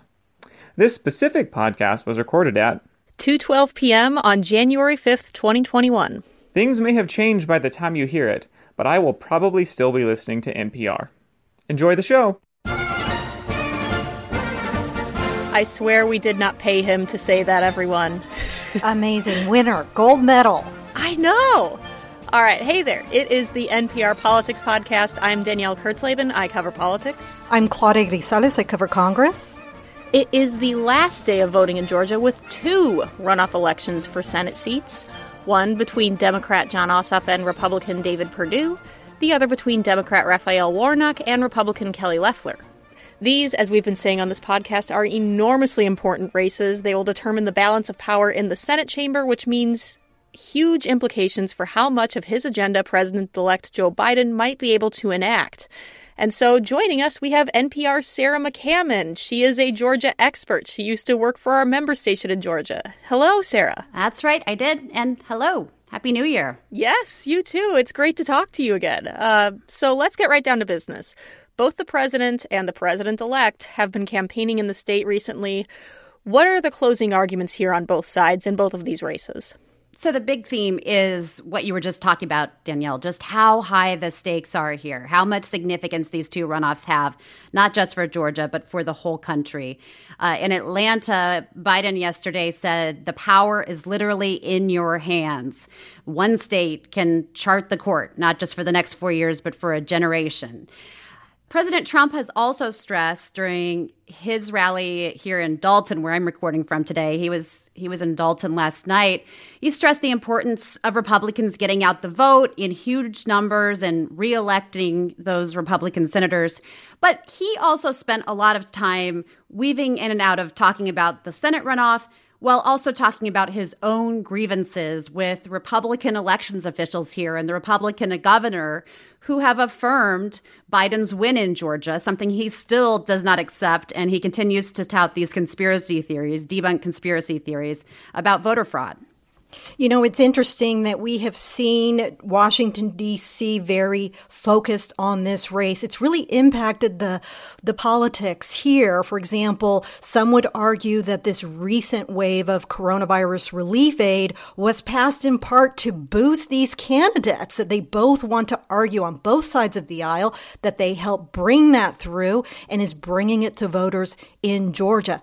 Meanwhile, in terms of these national implications, we're also seeing potential 2024 candidates down there in the field trying to reach out to voters, perhaps at the beginnings of their own aspirations of trying to run for president in 2024. Well, and one measure that kind of blew my mind, although maybe it's not that shocking when you think about it, is that these two races are now the number 1 and number 2 most expensive Senate races ever, according to the Center for Responsive Politics. And on top of that, it just seems like everything about these races is huge. Turnout has already broken Georgia's record for Senate runoff turnouts. I mean, Sarah, what does that look like on the ground? Is it just being bombarded with ads, phone calls, that sort of thing constantly? Yeah, that's my sense. I mean, just driving down the highway, you see billboards everywhere. You see signs all over the place. And of course, as we've mentioned, lots of outside money, hundreds of millions of dollars in ads have been spent on these races from Georgia and across the country. Lots of outside people, so to speak, both grassroots organizers and volunteers and paid staffers. The Democrats have a huge ground game here. Republicans also have a lot of people canvassing, at least in the past few days since I've been here. Both sides do realize just how significant these runoffs are, and they're making their last big push. Mm-hmm.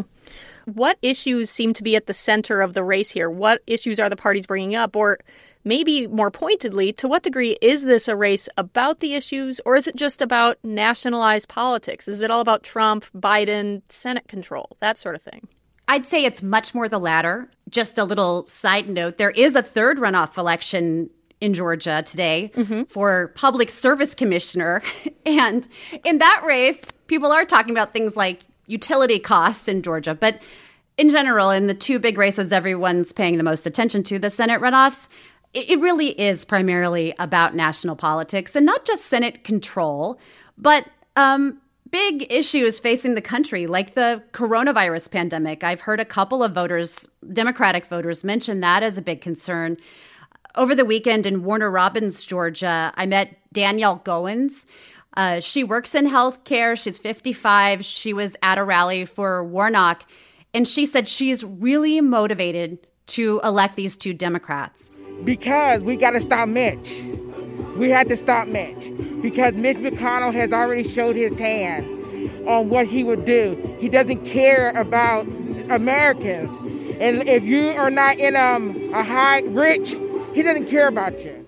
And she was referring, of course, to the coronavirus relief package that Claudia was just mentioning and, expressing the feeling that it really fell short of what Americans really need, especially those who've lost jobs, to get through this crisis. Mm-hmm. And Sarah, what are you hearing from Republicans? We've been hearing so much come out of the state, including President Trump, who called into the state recently, raising these claims that the elections in Georgia have been rigged. What have you been hearing from other Republicans in the state?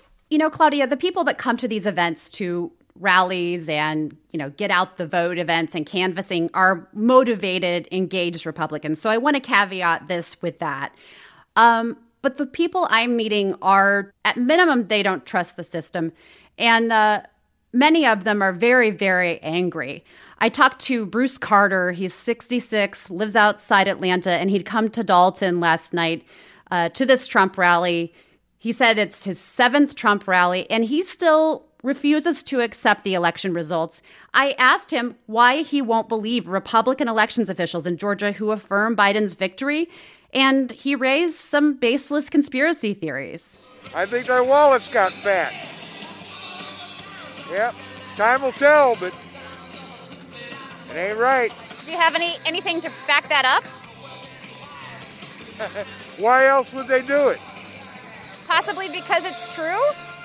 Nah. Trump's been the best president in my lifetime. Now, he's been the best president in my lifetime and probably the best president the United States has ever had. So, assuming that Joe Biden is inaugurated in a couple of weeks, what do you think that means for the country? I think we'll be in civil war. Lock and load, baby. We've fought for this country many times. It ain't gonna stop now. Would you actually commit violence against fellow citizens yourself? Damn right I would.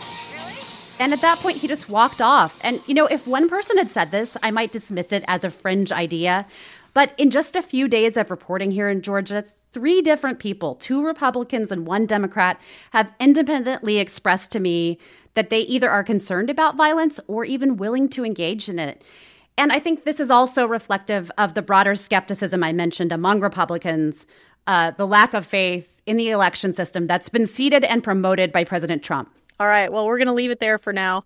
Sarah, thank you so much for your reporting. It's always a delight to talk to you. Thank you so much. Good to talk to you all, too. All right, we're going to take a break now, and when we come back, we are going to talk about the process of certifying the Electoral College results.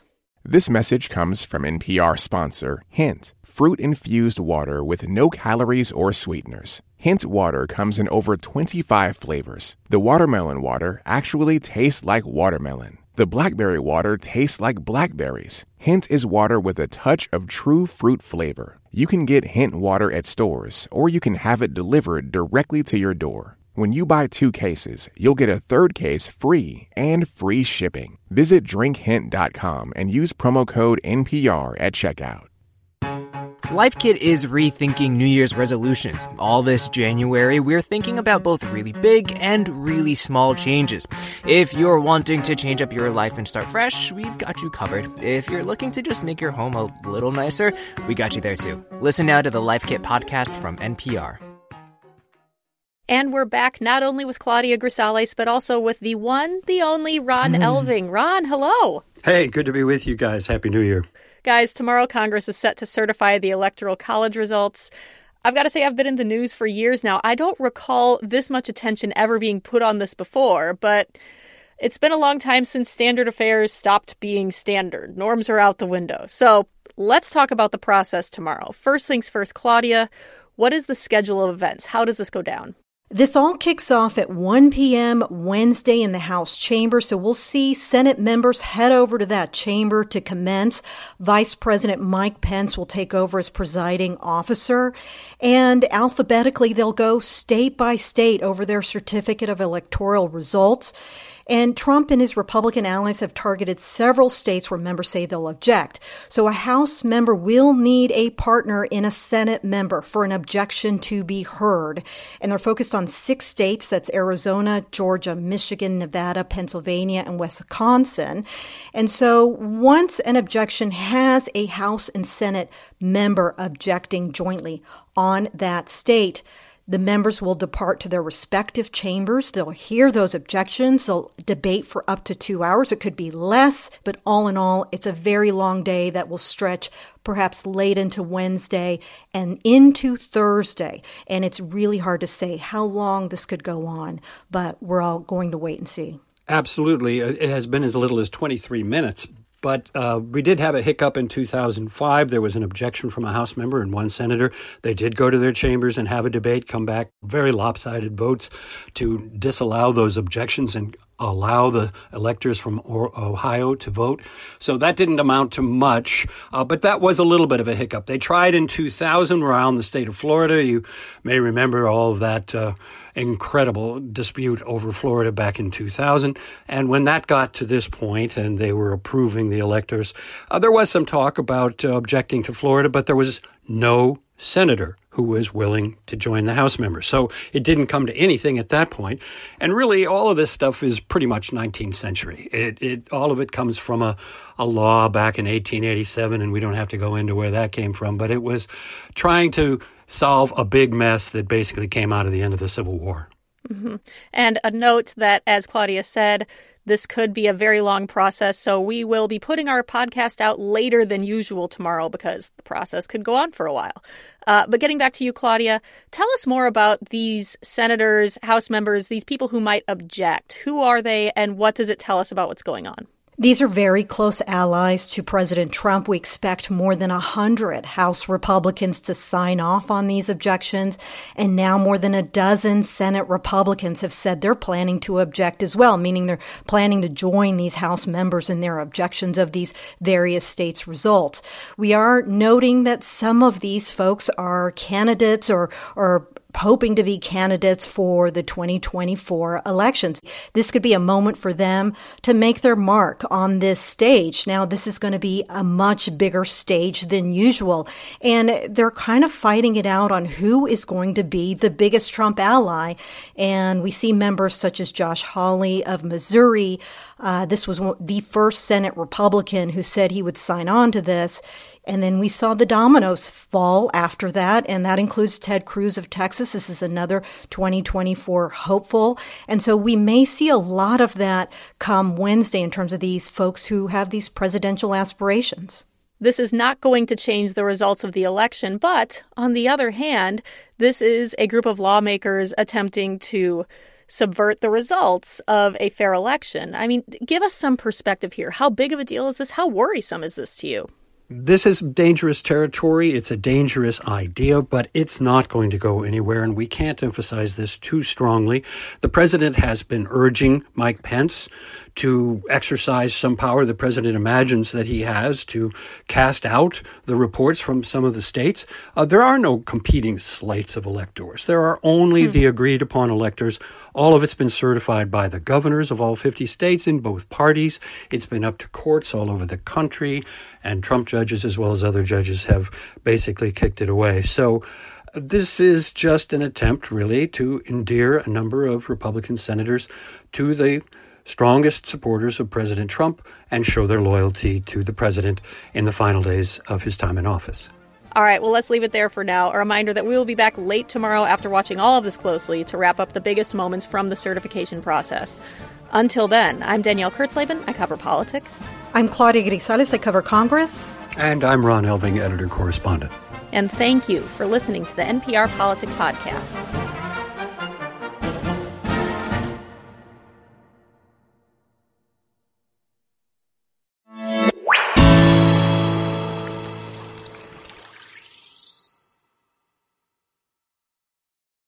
So, as you know, I've been in the podcasting space for a very long time now. Somebody came up to me the other day and they were like, Pat, dude, you're one of the old guys in the space. I love it. You've been doing this for so long. And I'm like, thank you. Anyway, I've been really lucky to produce some really successful podcasts, multiple podcasts, and also courses. And part of my success is due to how particular I've been with some of the tools that I use. And in the podcasting space, my favorite tool is Buzzsprout.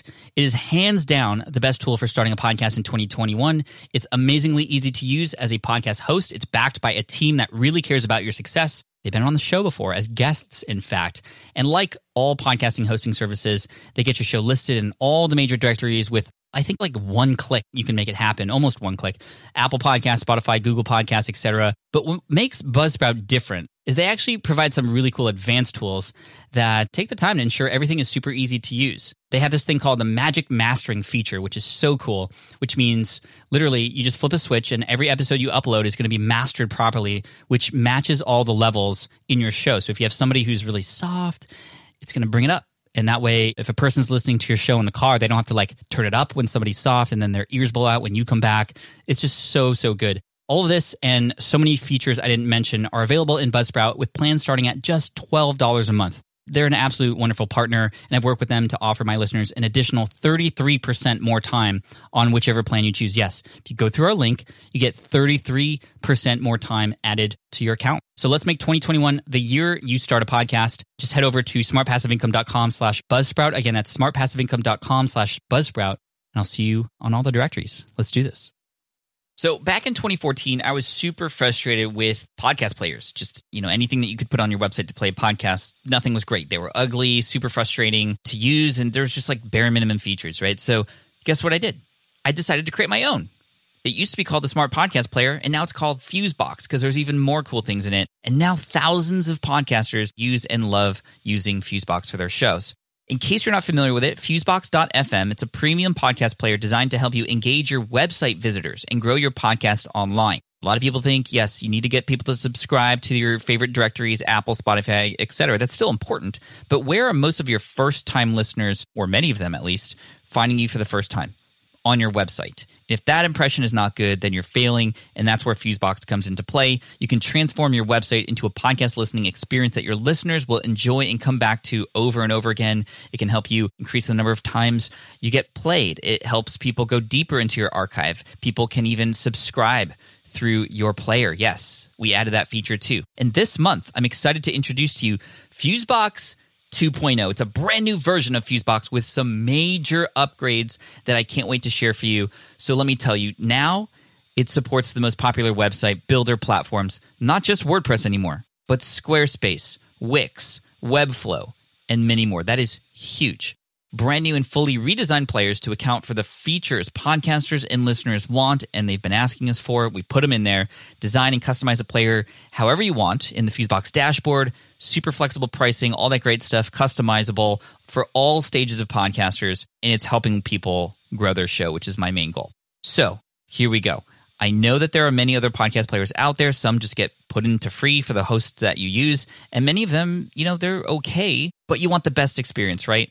And speaking from experience, free isn't always great. And as the needs of podcasters expand, you need to use the tools that will not only meet your needs, but innovate and stay ahead of the curve.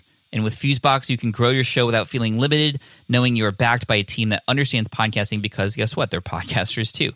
So Fusebox 2.0 is available for new and existing subscribers. Sign up today at fusebox.fm to start engaging your website visitors and growing your podcast online. Fusebox.fm.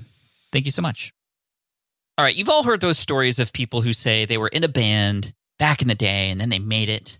Well, that's exactly what we're talking about today, but not in the way that you think.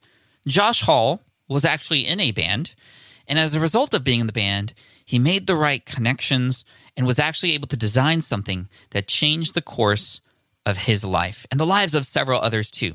Josh Hall today is a top website designer, somebody who now also teaches other people how to create their own website design business. And today he's going to talk about this journey from rock band to rockin' websites and helping other people too, and how he's balancing all this with family and using online courses and now even a membership to do such things. So make sure you stick around. This is a great one. I love that we're starting off the year with a success story from one of our own. Yes, a member of Team Flynn, a member of SPI Pro, in fact. I cannot wait for you to hear this story. Here we go. Welcome to the Smart Passive Income Podcast, where it's all about working hard now so you can sit back and reap the benefits later. And now your host. He secretly wishes he was sponsored by 3M's Post-it Notes, Pat Flynn. What is up, everybody? Pat Flynn here, and welcome to session 456 of the Smart Passive Income Podcast. Really, really thankful you are joining me here today, and this is the second episode of 2021, and if you haven't heard last week's episode, I highly recommend after this episode going back and listening to that one with Rob Maurer from the Tesla Daily Podcast. Incredible growth from what he's doing with YouTube and a podcast in combination with each other, and today we have a special guest, Josh Hall, one of our very own, who's here to share his story. But not only that, some really amazing advice to help us here at the start of the year, especially if you have goals to grow your business and even monetize your business this year too. So let's not wait any further. Here he is, Josh Hall from joshhall.co. Josh, welcome to the Smart Passive Income Podcast. Thank you so much for joining us today. Pat, it's great to be here, man. Thanks for having me on. I'm really stoked. You were actually featured on a blog post success story with Karen and you working together to create that post. Super inspirational. And I was like, you know what? I need to bring Josh on the podcast. You are a listener, you're a fan, you are in SPI Pro, and you yourself have an amazing audience who follows you for a lot of website design related stuff, and you have an amazing story. I want to go back to how this all started, in fact, before we kick off with a lot of the amazing strategies that you have. I know podcasting has been important to you. Online courses have been big for your world too, but let's go back to like your band days. You were in a band, you're a musician like me, but you didn't play in the marching band. You were in a different kind of band. Tell us a little bit about that and kind of how that started this whole process for you? Yeah, I was a drummer in a rock band, and we were kind of weekend warriors for a while, and we did some national traveling. At that time, I was also working as a cabinet maker for a tour bus customizing shop. So I did some cool stuff in that business, got to work on Metallica's bus, Johnny Cash's bus. So I was a cabinet maker by day, doing the band stuff by night. And then we were traveling around. And in 2009, I got laid off. So very similar to you, Pat. I got laid off from my cabinet making job.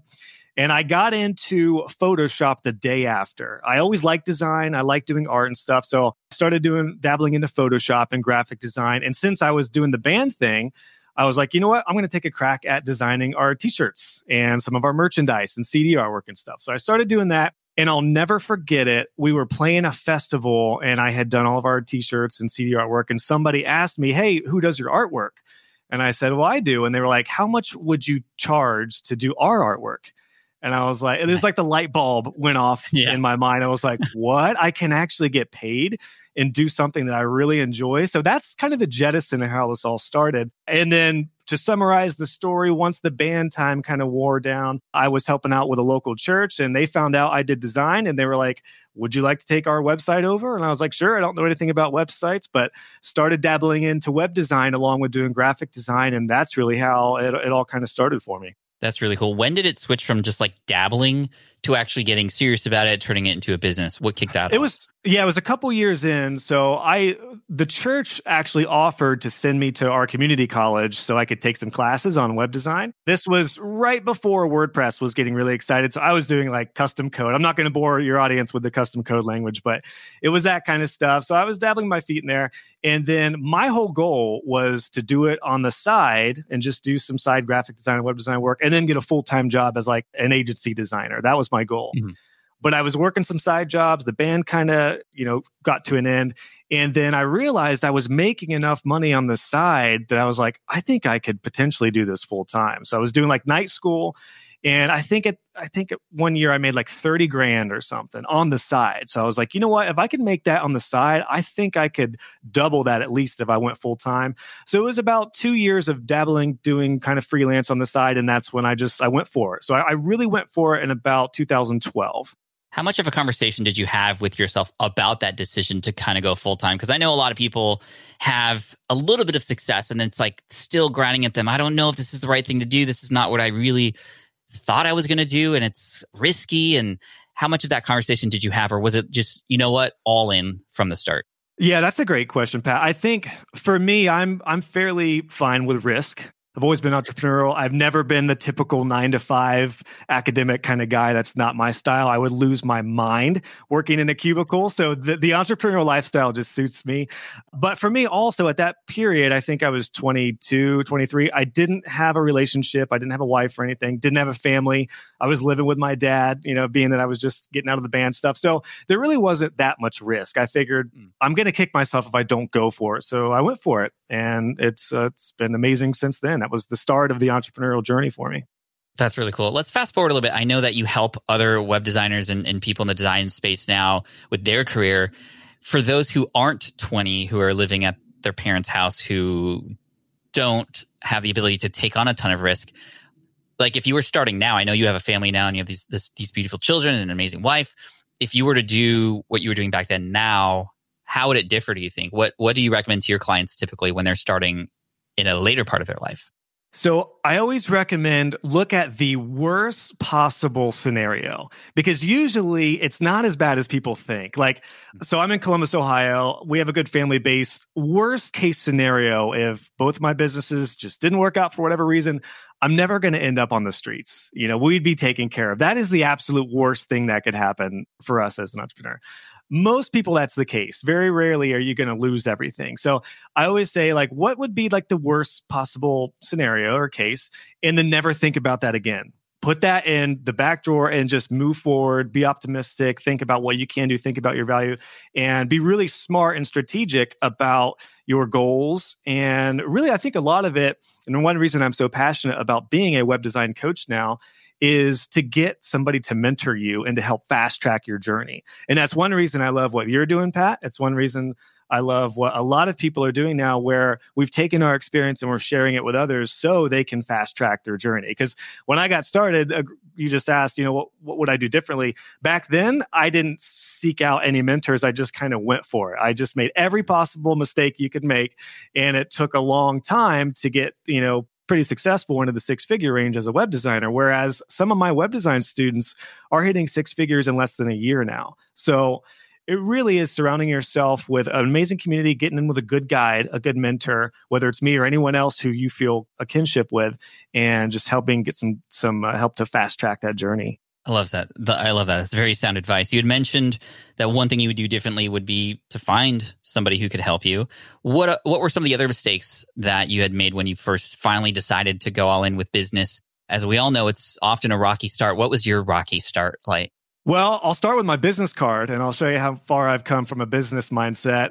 I decided that since I was doing drum lessons on the side as well, that I would put drum lessons on my business card with website design and graphic design. So I was seeking out clients and giving them this business card that had websites, graphic design, flyers, t-shirts, and drum lessons. And that was okay for some of the band people I was working for. But once I started talking with like construction companies and legitimate, clients with budgets, they were like, drum lessons. So I did not represent myself that well in the early days. So that was something, but it really was just a matter of all the basic type of business principles that we all struggle with when starting out. Pricing is a big one. I was very, very low. I also did an advertisement where I put cheap web design. Here's a little word of advice. Never put cheap in your marketing. That's not a good way to go, because you're going to attract the cheap clients. So I was attracting, for the most part, not great, leads, but I did land a few good leads, and I had a good personal and semi-professional network that I just utilized. I started with my family and my friends, which I always tell my students, it's the best place to start. And sometimes it's not them that are going to be your clients, but it's who they know. So, some of those things were kind of the tough things that I went through early on, because I really didn't have somebody like myself saying, hey, here's where I would start, go through a course, feel good about your services, and go from there. What was it like to work with clients for the first time? It's one thing to kind of do things as a hobby and with people that you kind of already know, and whether it's family or not, when there's money involved, when there's a business transaction, it feels a little different. What was it like working with actual clients who had expectations from the work that you were doing? Tell me kind of what was going through your head and the pros, cons, great, not so great. So I actually enjoyed it from a standpoint of they had money to spend. Because I came from the band world, if I was doing a t-shirt design, $50 for a band was a lot of money. And then once I started working with like a construction company or real businesses, I remember I did a suite of brochures for this construction company, and I had no idea how to bid it. And I bid $150, I think, for like this suite of brochures that I would normally want to charge at least $1,000 to $2,000 to do.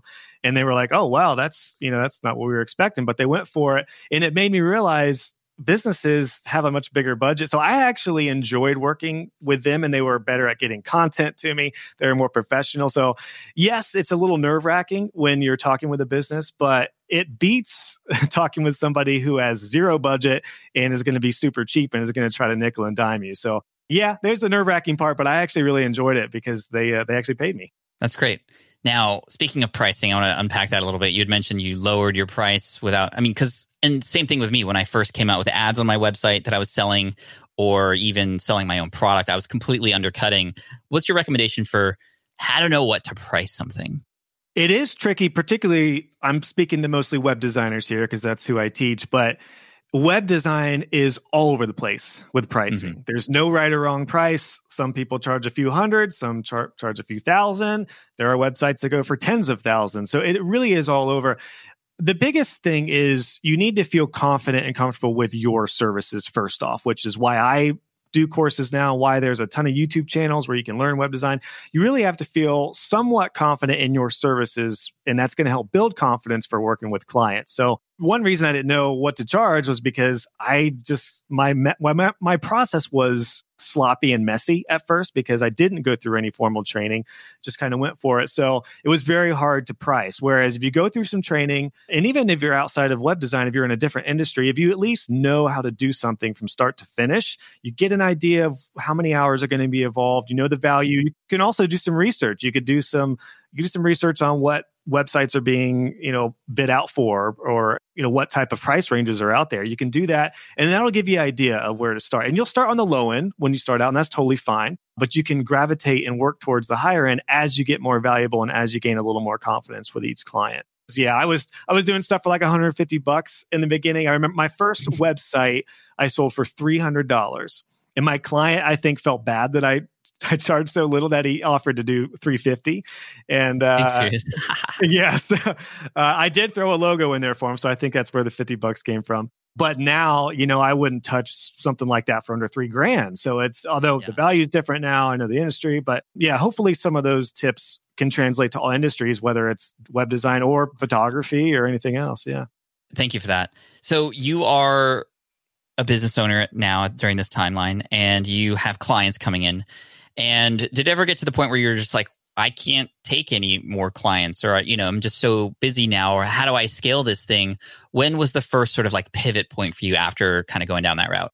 Yeah, so I was a solopreneur, web design freelancer for about 6 years. And I started kind of dabbling out to some contractors and some friends who could help out with different areas. It was a good taste of being kind of a business owner. It helped shift my mindset. And then I think I was about 7 years in. I was already married at that time, so we were already into the six figures range, and I knew that I was taking on a lot, and I had to start getting some help. The thing is, though, I'm a big proponent of, if you want to stay a solopreneur, you can, especially in web design. You can do that for as long as you want to, but you are going to get to a place where at some point you can't do everything on your own. Some people want to scale faster. I was very content. I had a really good work-life balance. I controlled my day, I controlled my schedule. So I felt good as a solopreneur until I'll never forget it. I had, I think, 23 projects all by myself. And I was like, it was just like a wave. It was like a wave because my business was almost 100% referral based at that point. And it was just one of those where they all came in at the same time. Now, these weren't all big website jobs, but some of them were, and a lot of them were still jobs that were going to take 5-6 hours, something I would consider a project. And I was like, oh boy, I can't do it. I have to get some help. And we were also expecting our first daughter, who was going to be coming just a few months later. So I was like, I got to get some help immediately. Luckily, I was involved in a web design community that's amazing. I use, just for the techie people out there, I use the Divi theme for WordPress. They have an amazing online community. So I did some stuff in that community, and that kind of attracted some people who were interested in what I was doing. And that's how I ended up finding some really good subcontractors. And then I hired my first guy shortly before my daughter was born, and he was able to take a lot of the workload off for me. Nice. So hiring out some help, cloning yourself a little bit, that's amazing. And then now I know you're at a point where you have even more scalability through things like your courses. When did your courses come into play? How has that impacted your business? Yeah, so that really was the game changer for me. So at this time, I started scaling my business in the beginning of 2018. So not that long ago, just a couple of years ago, I really started scaling. And then what had happened was my first daughter was born. And this will transition to your question, Pat, with how courses came about. My first daughter was born, and we spent 56 days in the NICU, the newborn intensive care, when she was born. So it was a really trying time. And thank goodness I just hired Jonathan, my lead designer, to help with some of those projects. Because imagine if I didn't scale and had all those projects and go through this time. So we were essentially at the hospital, and I was working from a Panera right across the street. The cool thing that really helped us in that time was I had built a website maintenance plan, which was my only source of recurring income. So while it was really hard to work, my creativity was zapped because we were in the hospital all day. I still had some recurring income with our website maintenance plan, which is where we take care of our clients' website updates, backups, reporting, and all that stuff. And once we got out of the hospital and we got settled in, I thought, you know what, if I were to do a course, because I had already started training some people at this point. I had started joshhall.co. I had started doing tutorials. I was originally going to do like plugins and themes and a whole different career path. But I've always liked teaching, and somebody was asking me about training, like some courses. And I thought, you know what? Maybe I will do a course. Maybe I'll just give it a go. I'll try it out. And the question was, what type of course do I want to do first? Do I want to do a how to build a website? Normally, I would start there. But because I was so passionate about how our website maintenance plan helped my family through that time, and it covered our expenses. It covered our living expenses through the hospital time. I decided, you know what, I'm going to do a course on that because I've got it working. It was so personal to me with how it helped our business. I was like, I want to help other web designers learn how to build this, not only for situations like that, but just for recurring income. Web design, and just like a lot of industries, are very feast and famine. So wanted to do that, launched my first course in the fall of 2018. And man, that's when it all changed for me, Pat, right there. Tell me about the course launch. How did you get the word out there? What happened when you pressed go on that sales process?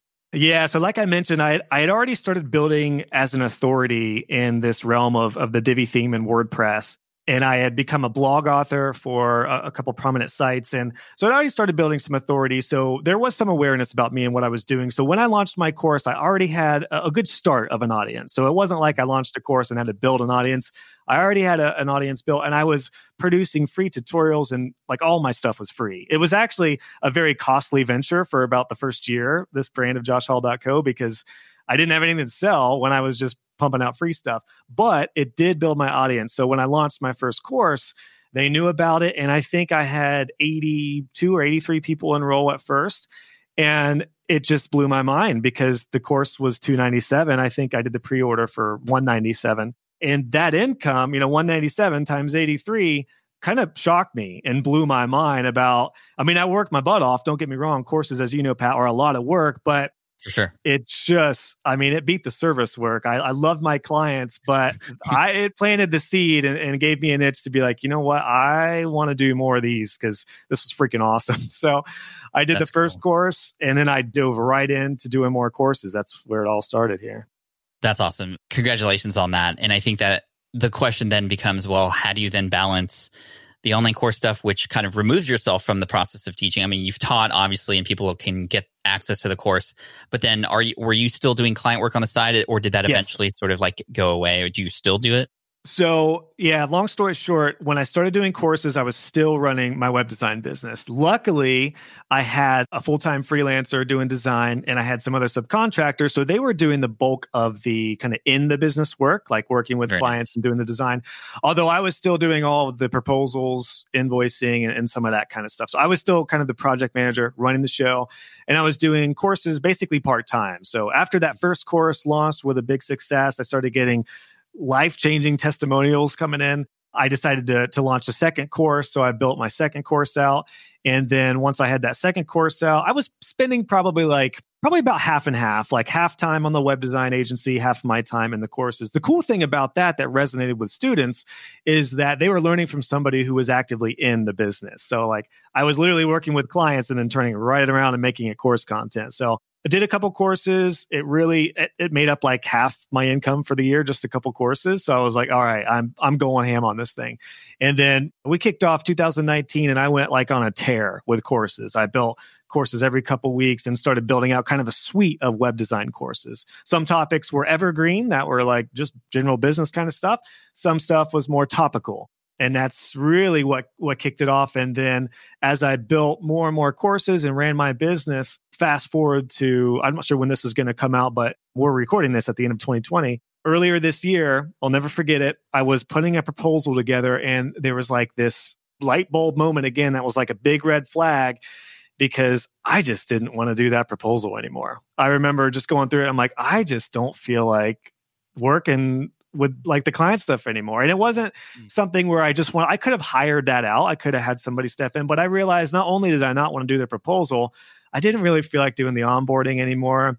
I didn't feel like doing the project management and the fulfillment with the client. And it wasn't because I was burned out with web design, but it was because I was so passionate about the courses. I was getting these life-changing testimonials coming in from my students, and I was like, I want to go for this. I really want to go for this. So that was springtime 2020. And that's what planted the seed for me to get ready to sell my agency. So also, I should mention too, obviously we know what happened in the spring of 2020, COVID hit. And I saw a huge influx of people asking about my courses because there were people getting laid off left and right and they couldn't work. A lot of people were doing web design on the side, and then they wanted to take their web design stuff full time because they couldn't work. I've had teachers come in learning web design with me, Uber drivers, just had an airline pilot come into my courses. Like all these different industries were segmenting and going into web design. So it was like, and I just finished my suite of courses, man. It was like amazing timing. So that really, all that combined really led me to go, you know what, I'm going full time. Of course, I'm doing this. So oddly enough, I checked with one of my kind of prized students who had already taken his web design business to 6 figures in 1 year. And I felt like he would be a good fit to take over my clients. So we worked out a deal for him to take over my web design agency. I still do retain some ownership in it, and I oversee him and our team. But he took all the clients, and I essentially sold my web design agency to go full time with courses. Bro. Nice, dude. I love it. And now you get a little bit more time back. You can put some of that time into more courses and being there with your students. You built this amazing thing. You're handing it off to somebody else. You didn't just sell it to some random person. You sold it to somebody who you knew could take care of your clients still, and you're still involved a little bit. That is amazing. Any regrets selling it? Any thoughts? No. We've interviewed people here. Just legit. No, like that was my baby. I started it, but no regrets whatsoever. Now, I will say I wasn't burned out from web design. It wasn't an easy decision because I really, really loved my clients. My clients were near and dear to me. A lot of them I had been working on their sites for years. I mean, some of my clients date back to like 2011. So I was like their guy. So I'm condensing a very, very in-depth story with selling my agency because there was a whole process to that. I did a podcast episode on my podcast about how I sold it. And I actually brought my CEO, Eric, in to get his perspective on it.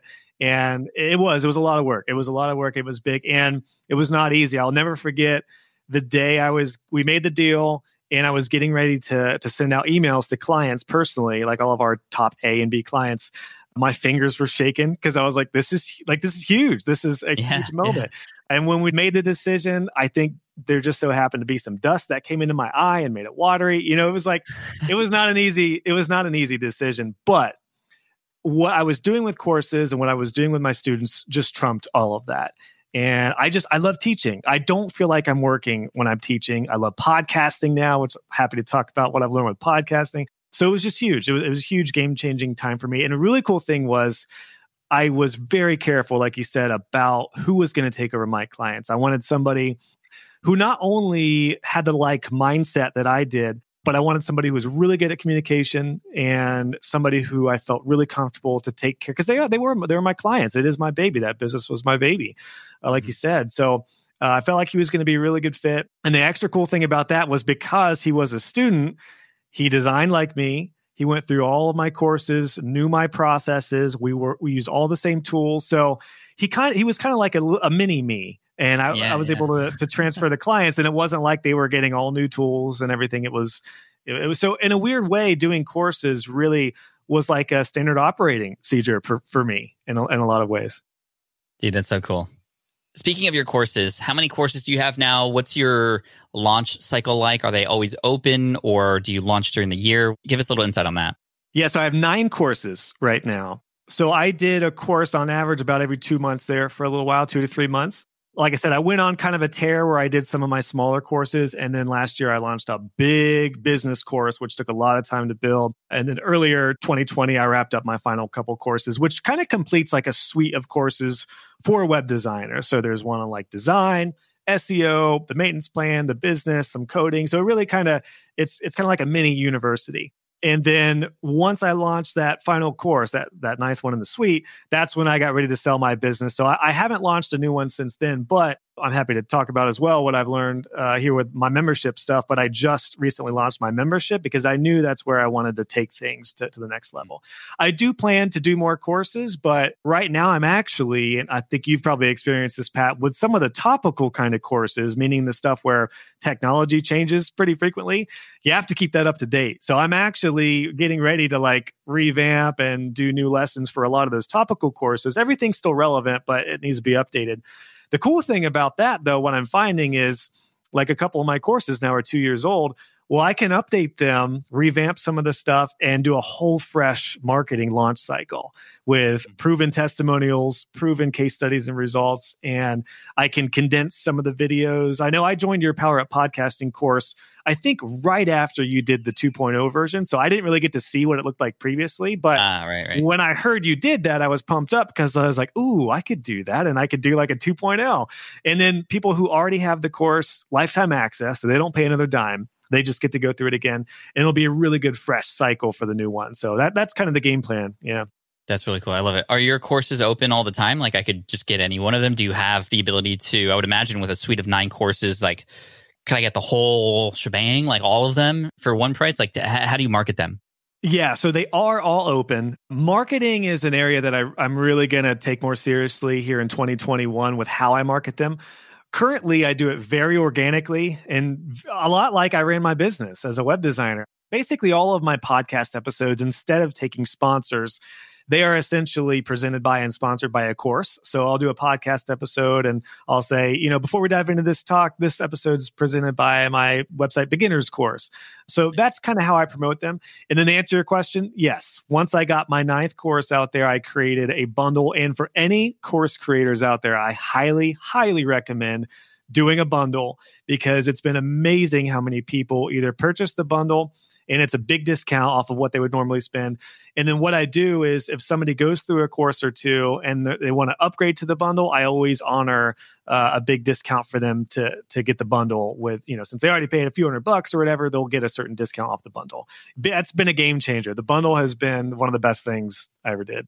Very nice. That's so cool. Let's talk about your podcast. It seems to be a very important component of how you bring awareness, obviously sales and starting that process. When did the podcast start? What is the podcast about? What do you love about it?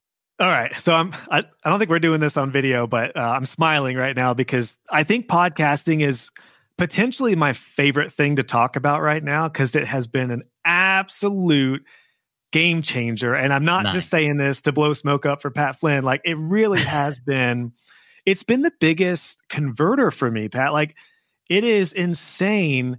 I'll talk about how I got started and everything, but so I'm not on Instagram too much, but I do follow you. And one of your I don't know if it was like a TikTok animation thing or whatever it was, but you had like an animated thing about how many people or how much time people spend on your site with a blog post versus how much time they spend on a YouTube video might be 10, 15 minutes.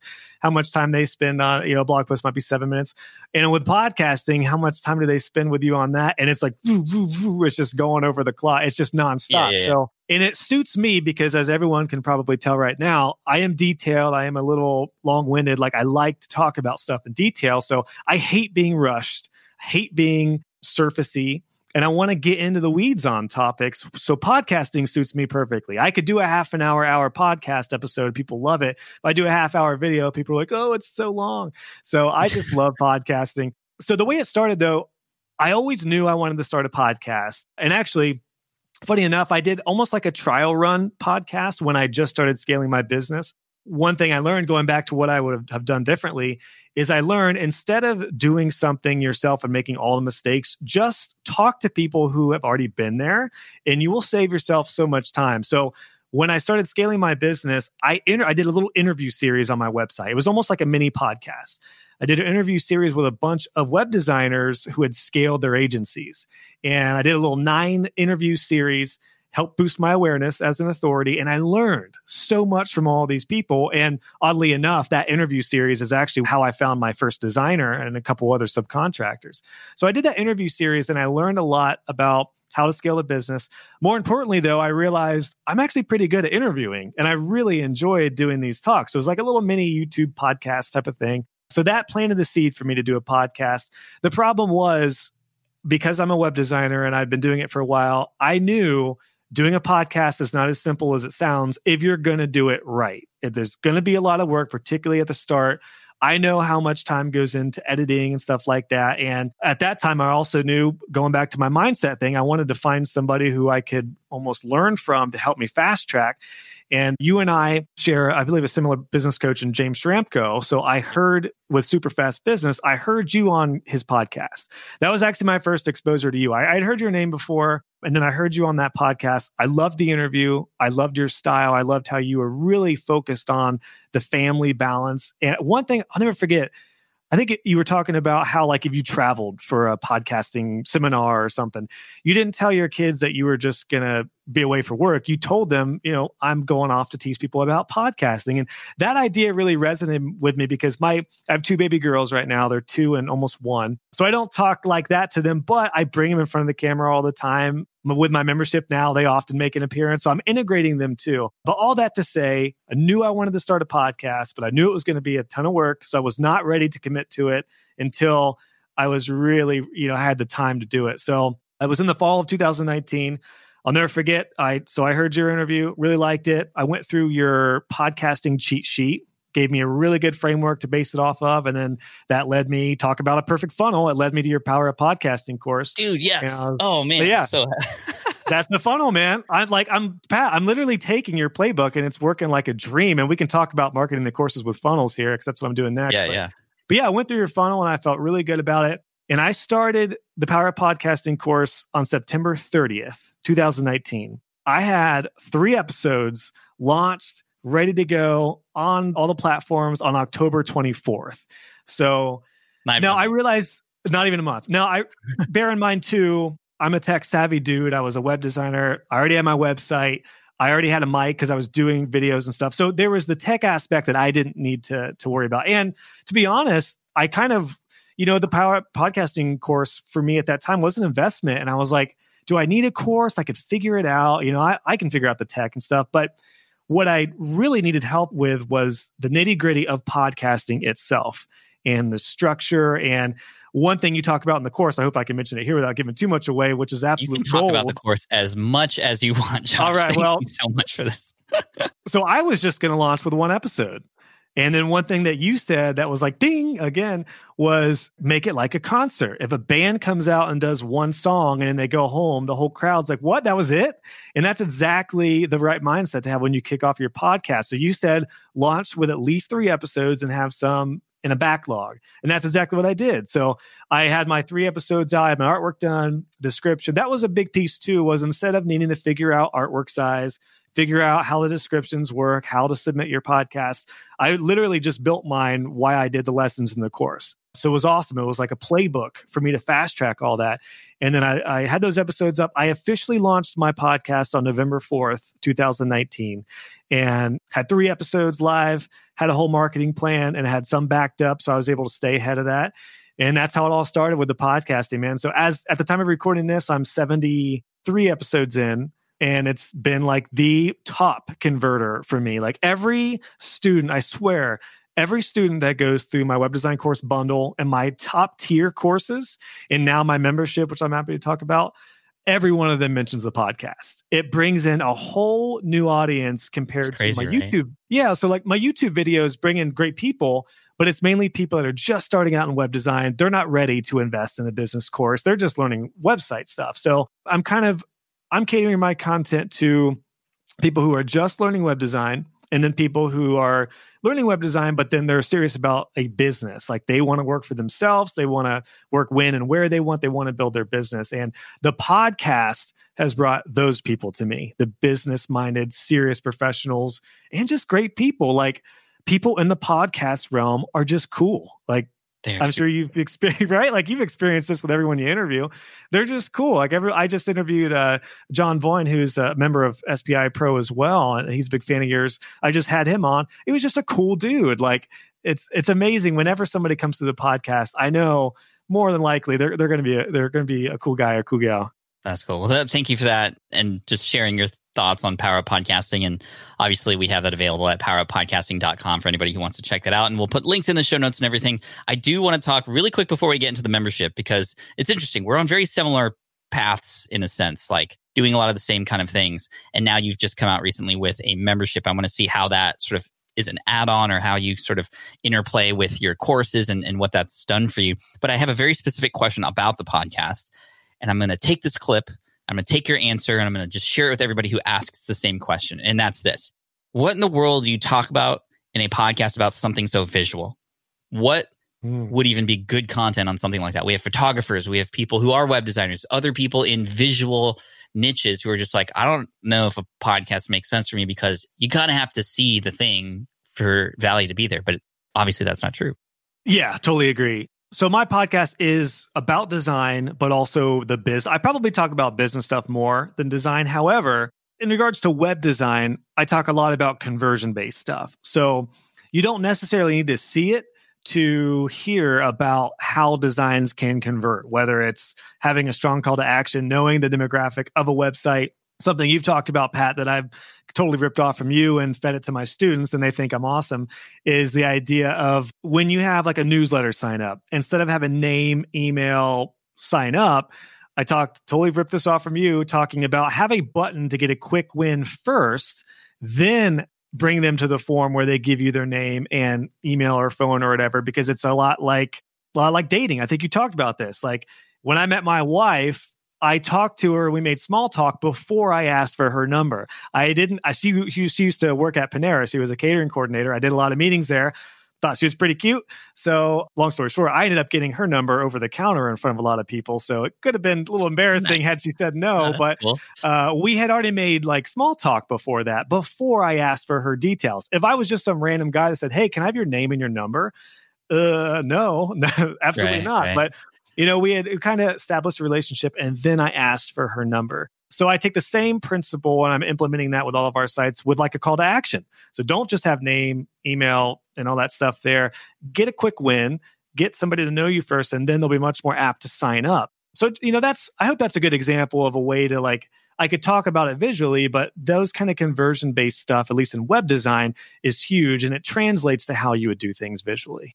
That's perfect. Thank you. I think just hearing examples like that makes sense. Thank you for that story, by the way. I can just imagine somebody going to Panera and being like, can I get the salad with the Greek goddess dressing and your number? And your number. Oh, yeah. I'll take the pick 2 and a date tonight. Yeah. Yes. Yeah. Pick 2, the food and you. Let's go. Yeah. Anyway, thank you for that. I'm going to use that answer many times because it's just very obvious to me and to you, but to others, it's just like, no, that's impossible. But there are ways to do it correctly. So let's finish off this conversation talking about your membership. When did this come into play? Why did it come into play? What's it doing for you?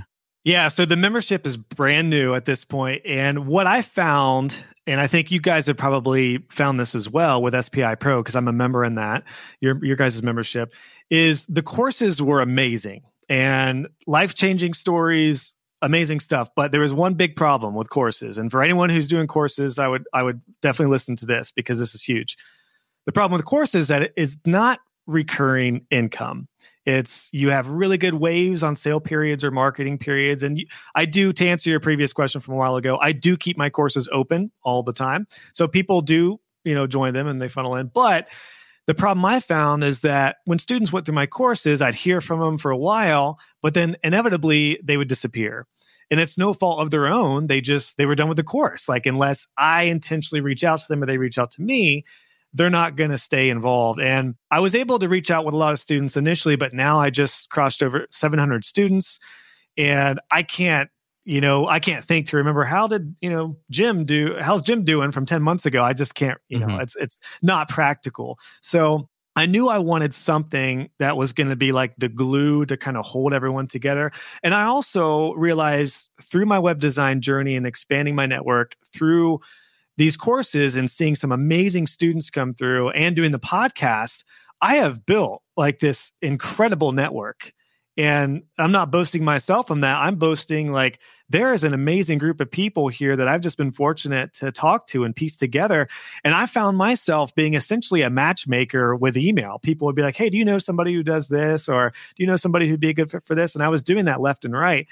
And so there was all these signs that led me to feel like I needed some sort of membership. So once I launched my final course and sold my business, the big thing was thinking about my membership. What I wanted to do was to bring kind of my tribe together. And a quote that you say all the time that I always pass on as well is that your vibe attracts your tribe.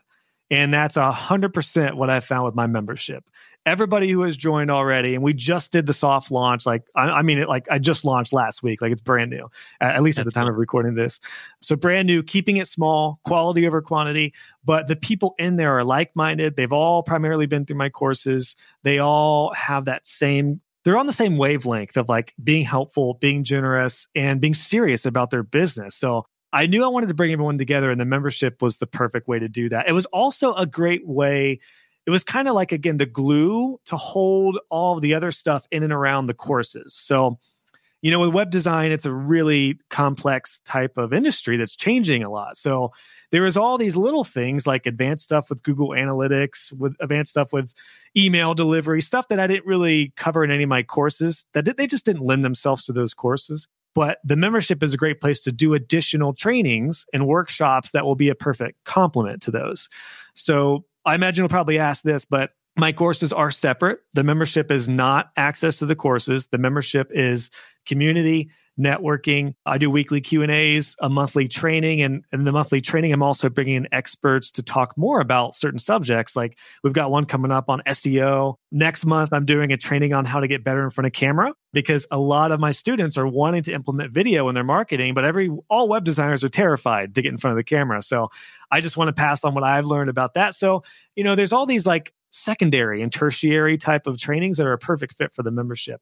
And then members will get access to me as well. That's the other big piece, is I'm realizing I'm already to the point where I can't get back to every email just about. And the way I'm communicating, I'm sure you've seen this, Pat, like the way I'm communicating with all my students is extremely messy until opening the membership, because it's Facebook Messenger, it's email, it's YouTube comment. There's like all these different places I'm getting hit from left and right. And I should say too, I run a web designer Facebook group that's really big, 22,000 people now. So I'm getting, pinged in that. But just as an aside, there's a big difference between a free Facebook group and a membership. The Facebook group, you just never know. I mean, I've tried to build the best community there as possible, but it's a free group.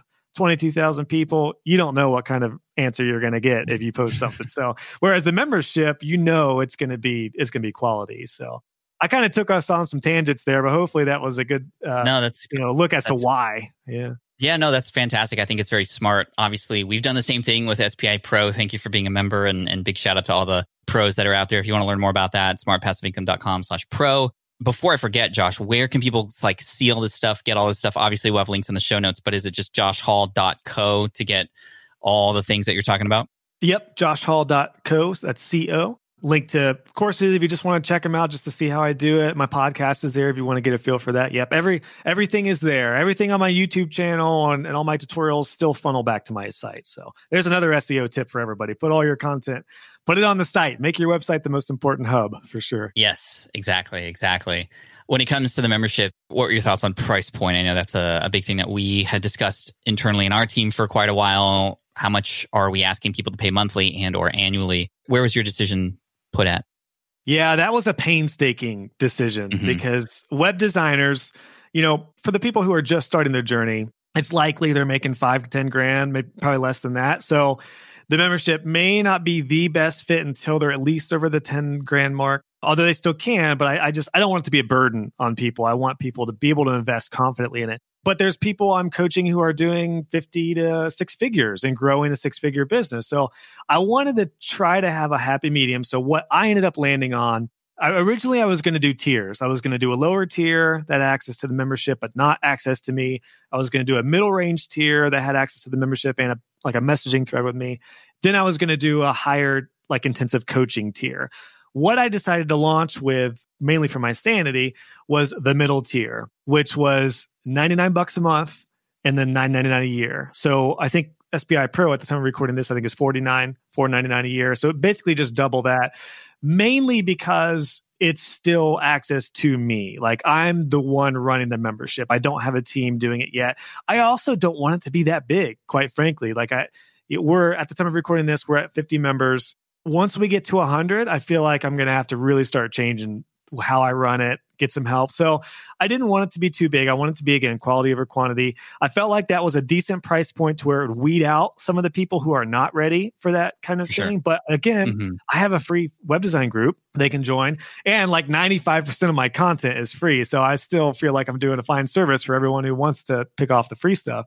So that was the price point. And I decided I'm just going to launch with my middle tier. Maybe I'll open up a lower tier one day. I'm hesitant towards doing that. I will definitely eventually do more intensive coaching. But right now, I really like the work-life balance I've struck. You know, I've got a family. Like I mentioned, I've got 2 little girls. I personally don't work more than 35 hours a week on average. I really like doing work segments. And like we're recording this on a Friday afternoon for me. This morning, took my girls to swim lessons. And we have these things where I kind of work around the lifestyle I want.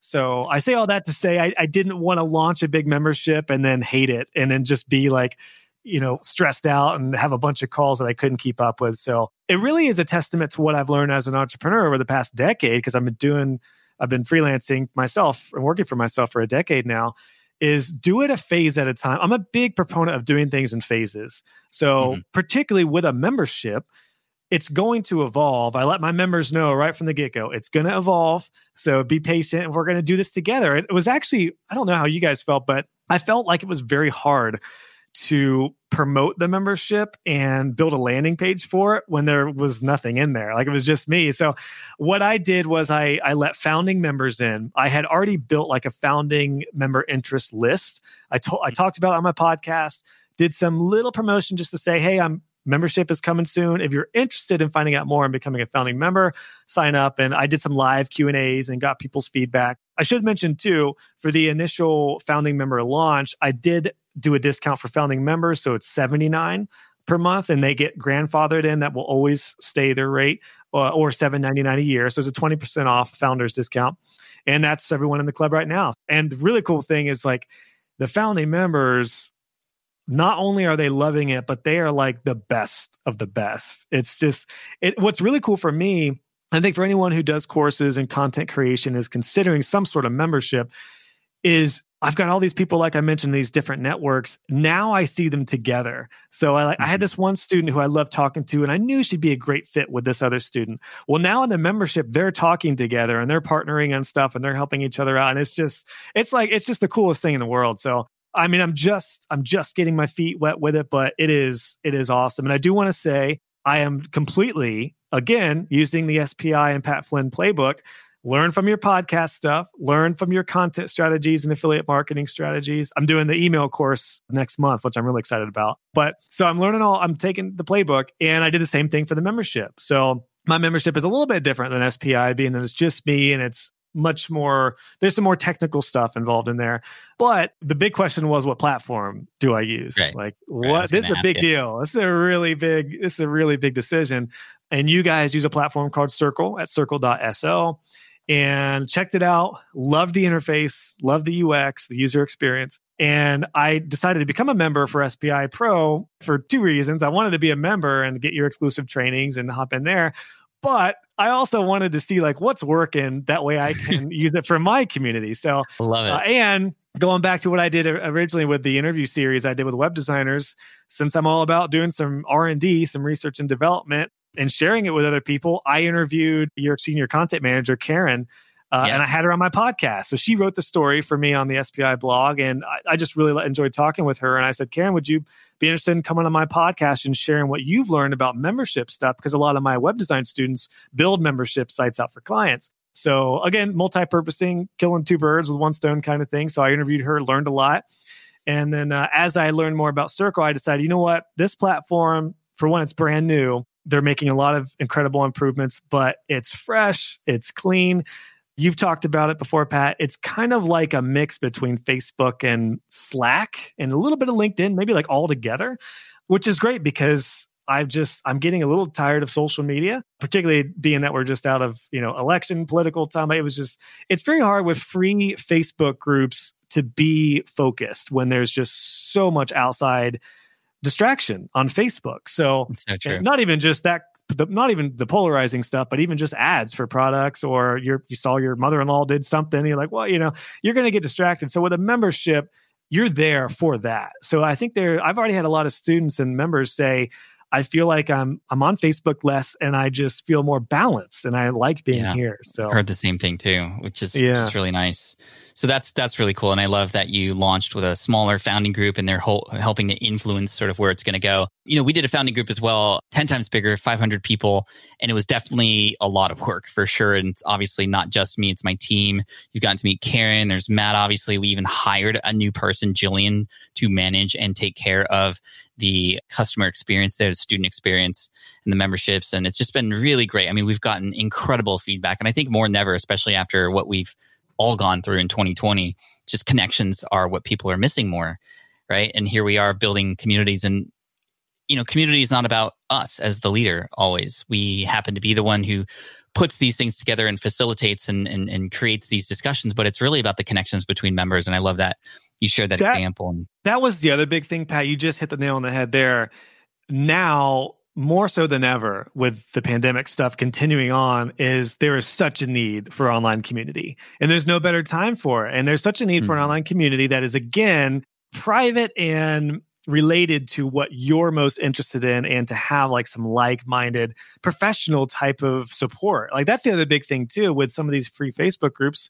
I'm not against free Facebook groups. I run one and I have some for my courses, but there is just a difference, man, when you're in like some sort of membership or mastermind where, particularly in Circle, I love the design. Like I just like being in the platform. That's one reason I chose it. I was looking at some other ones, but I just didn't like being in there. Like I just like being in Circle. So yeah, I love the membership. It's an incredible addition alongside the courses. And it's also a great addition alongside my podcast. And I'm continuing to do tutorials. And my next kind of phase moving forward is figuring out how to best do all the different content for a certain type of platform. So that's kind of the next thing I'm working on. But I'm a big proponent of focusing on, your tribe. I've got competitors that have massive YouTube channels that have millions of views and hundreds of thousands of subscribers. Mine is fairly modest. I do have almost 20,000 subscribers and almost 2 million views.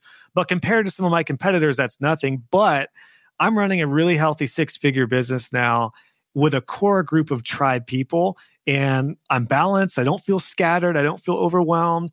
And I'm able to keep it much more personal and relatable. So I like the less is more mentality. I've got it right here. I'm reading a book called Company of One, which I would had Paul highly on the show recommend. before. Okay, Paul. Yeah. Great book. Yeah. Great. I think entrepreneurship, the industry in general, I feel like is shifting more towards folks like yourself, Pat, who are encouraging those who don't want a big, stressful business. Bigger is not always better. And I think I'm a prime example of how you can focus on like a small group of people. Like how many people are learning web design? Hundreds of thousands, millions. But I've got 700 in my courses and just 50 in my membership. And it's awesome. And so I'm making a really good impact with a small group. And I like that. I just, I think it's a great way to go. You can find your tribe. You can find people that resonate with you and your brand. And you don't need hundreds of thousands. What's the, is it 1,000 True Fans? I haven't read that yet, but you mentioned it. So yeah, I want to read through that because just from hearing you and a couple other colleagues talk about that, I'm like, yes, that's exactly what I'm talking about. So yeah, quality over quantity. Yeah.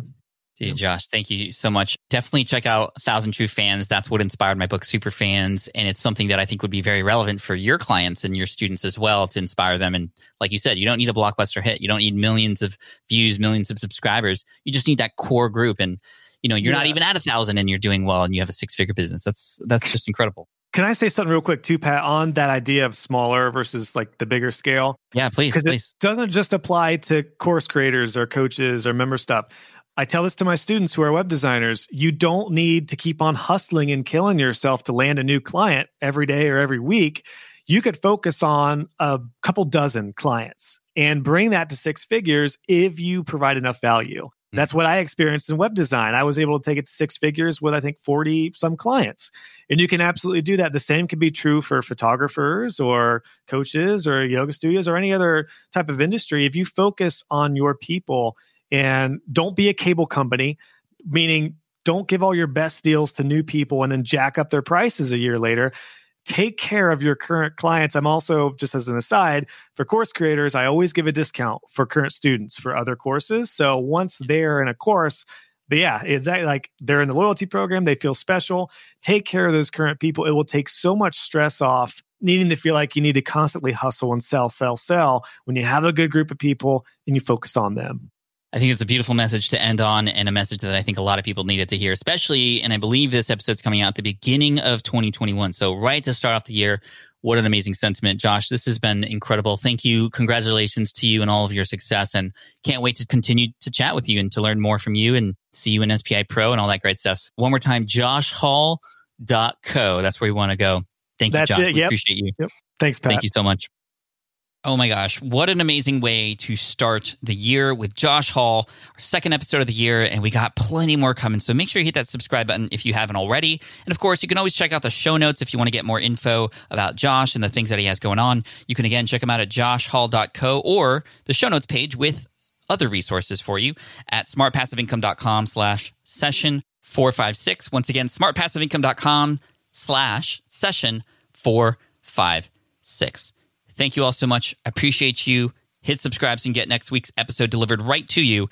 And we'll see you then. Cheers. Thanks for listening to the Smart Passive Income Podcast at www.smartpassiveincome.com.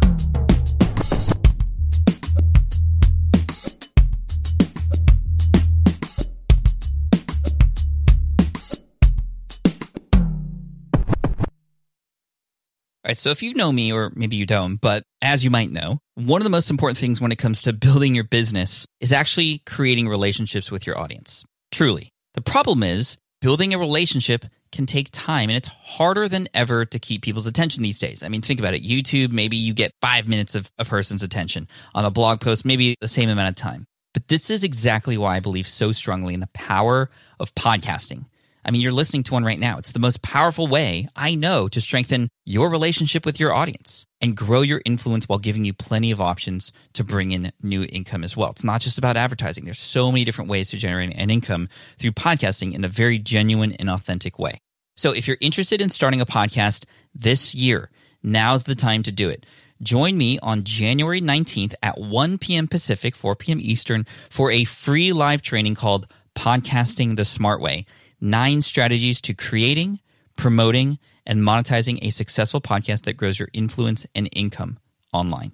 Where you're going to learn how to create a podcast that gets found. That's my specialty in the podcasting training space. Not just how to create a podcast, but one that gets found and one that helps you grow your business. You're going to learn why podcasting is the number one most powerful platform on this webinar. Again, January 19th. You're going to learn how to take the best advantage of this medium for your business. The only piece of equipment that you might need to sound like a pro. Super ninja tactics that you can use to grow your podcast. The most important thing to do when you launch your podcast so you get heard on day one. How to structure your show. All the things. There's a lot of things, but this is our most popular presentation. If you haven't seen it before, I highly recommend you check it out. If you're ready to jumpstart your podcasting career, go to smartpassiveincome.com/podcasting webinar. No spaces. To sign up for our free training, Podcasting the Smart Way. That's smartpassiveincome.com/podcasting webinar. All one word. You got this.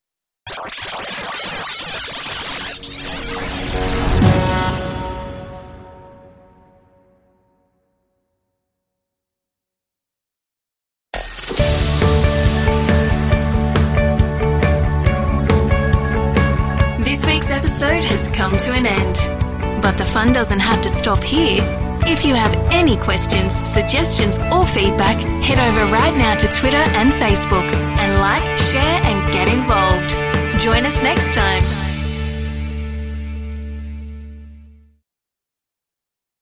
Please be advised that this podcast is meant for educational and informational purposes only and is in no way a replacement for legal or medical advice. The opinions contained within are solely those of the interviewers and interviewees and should be received as so. Those seeking help or advice are encouraged to obtain professional legal and medical services.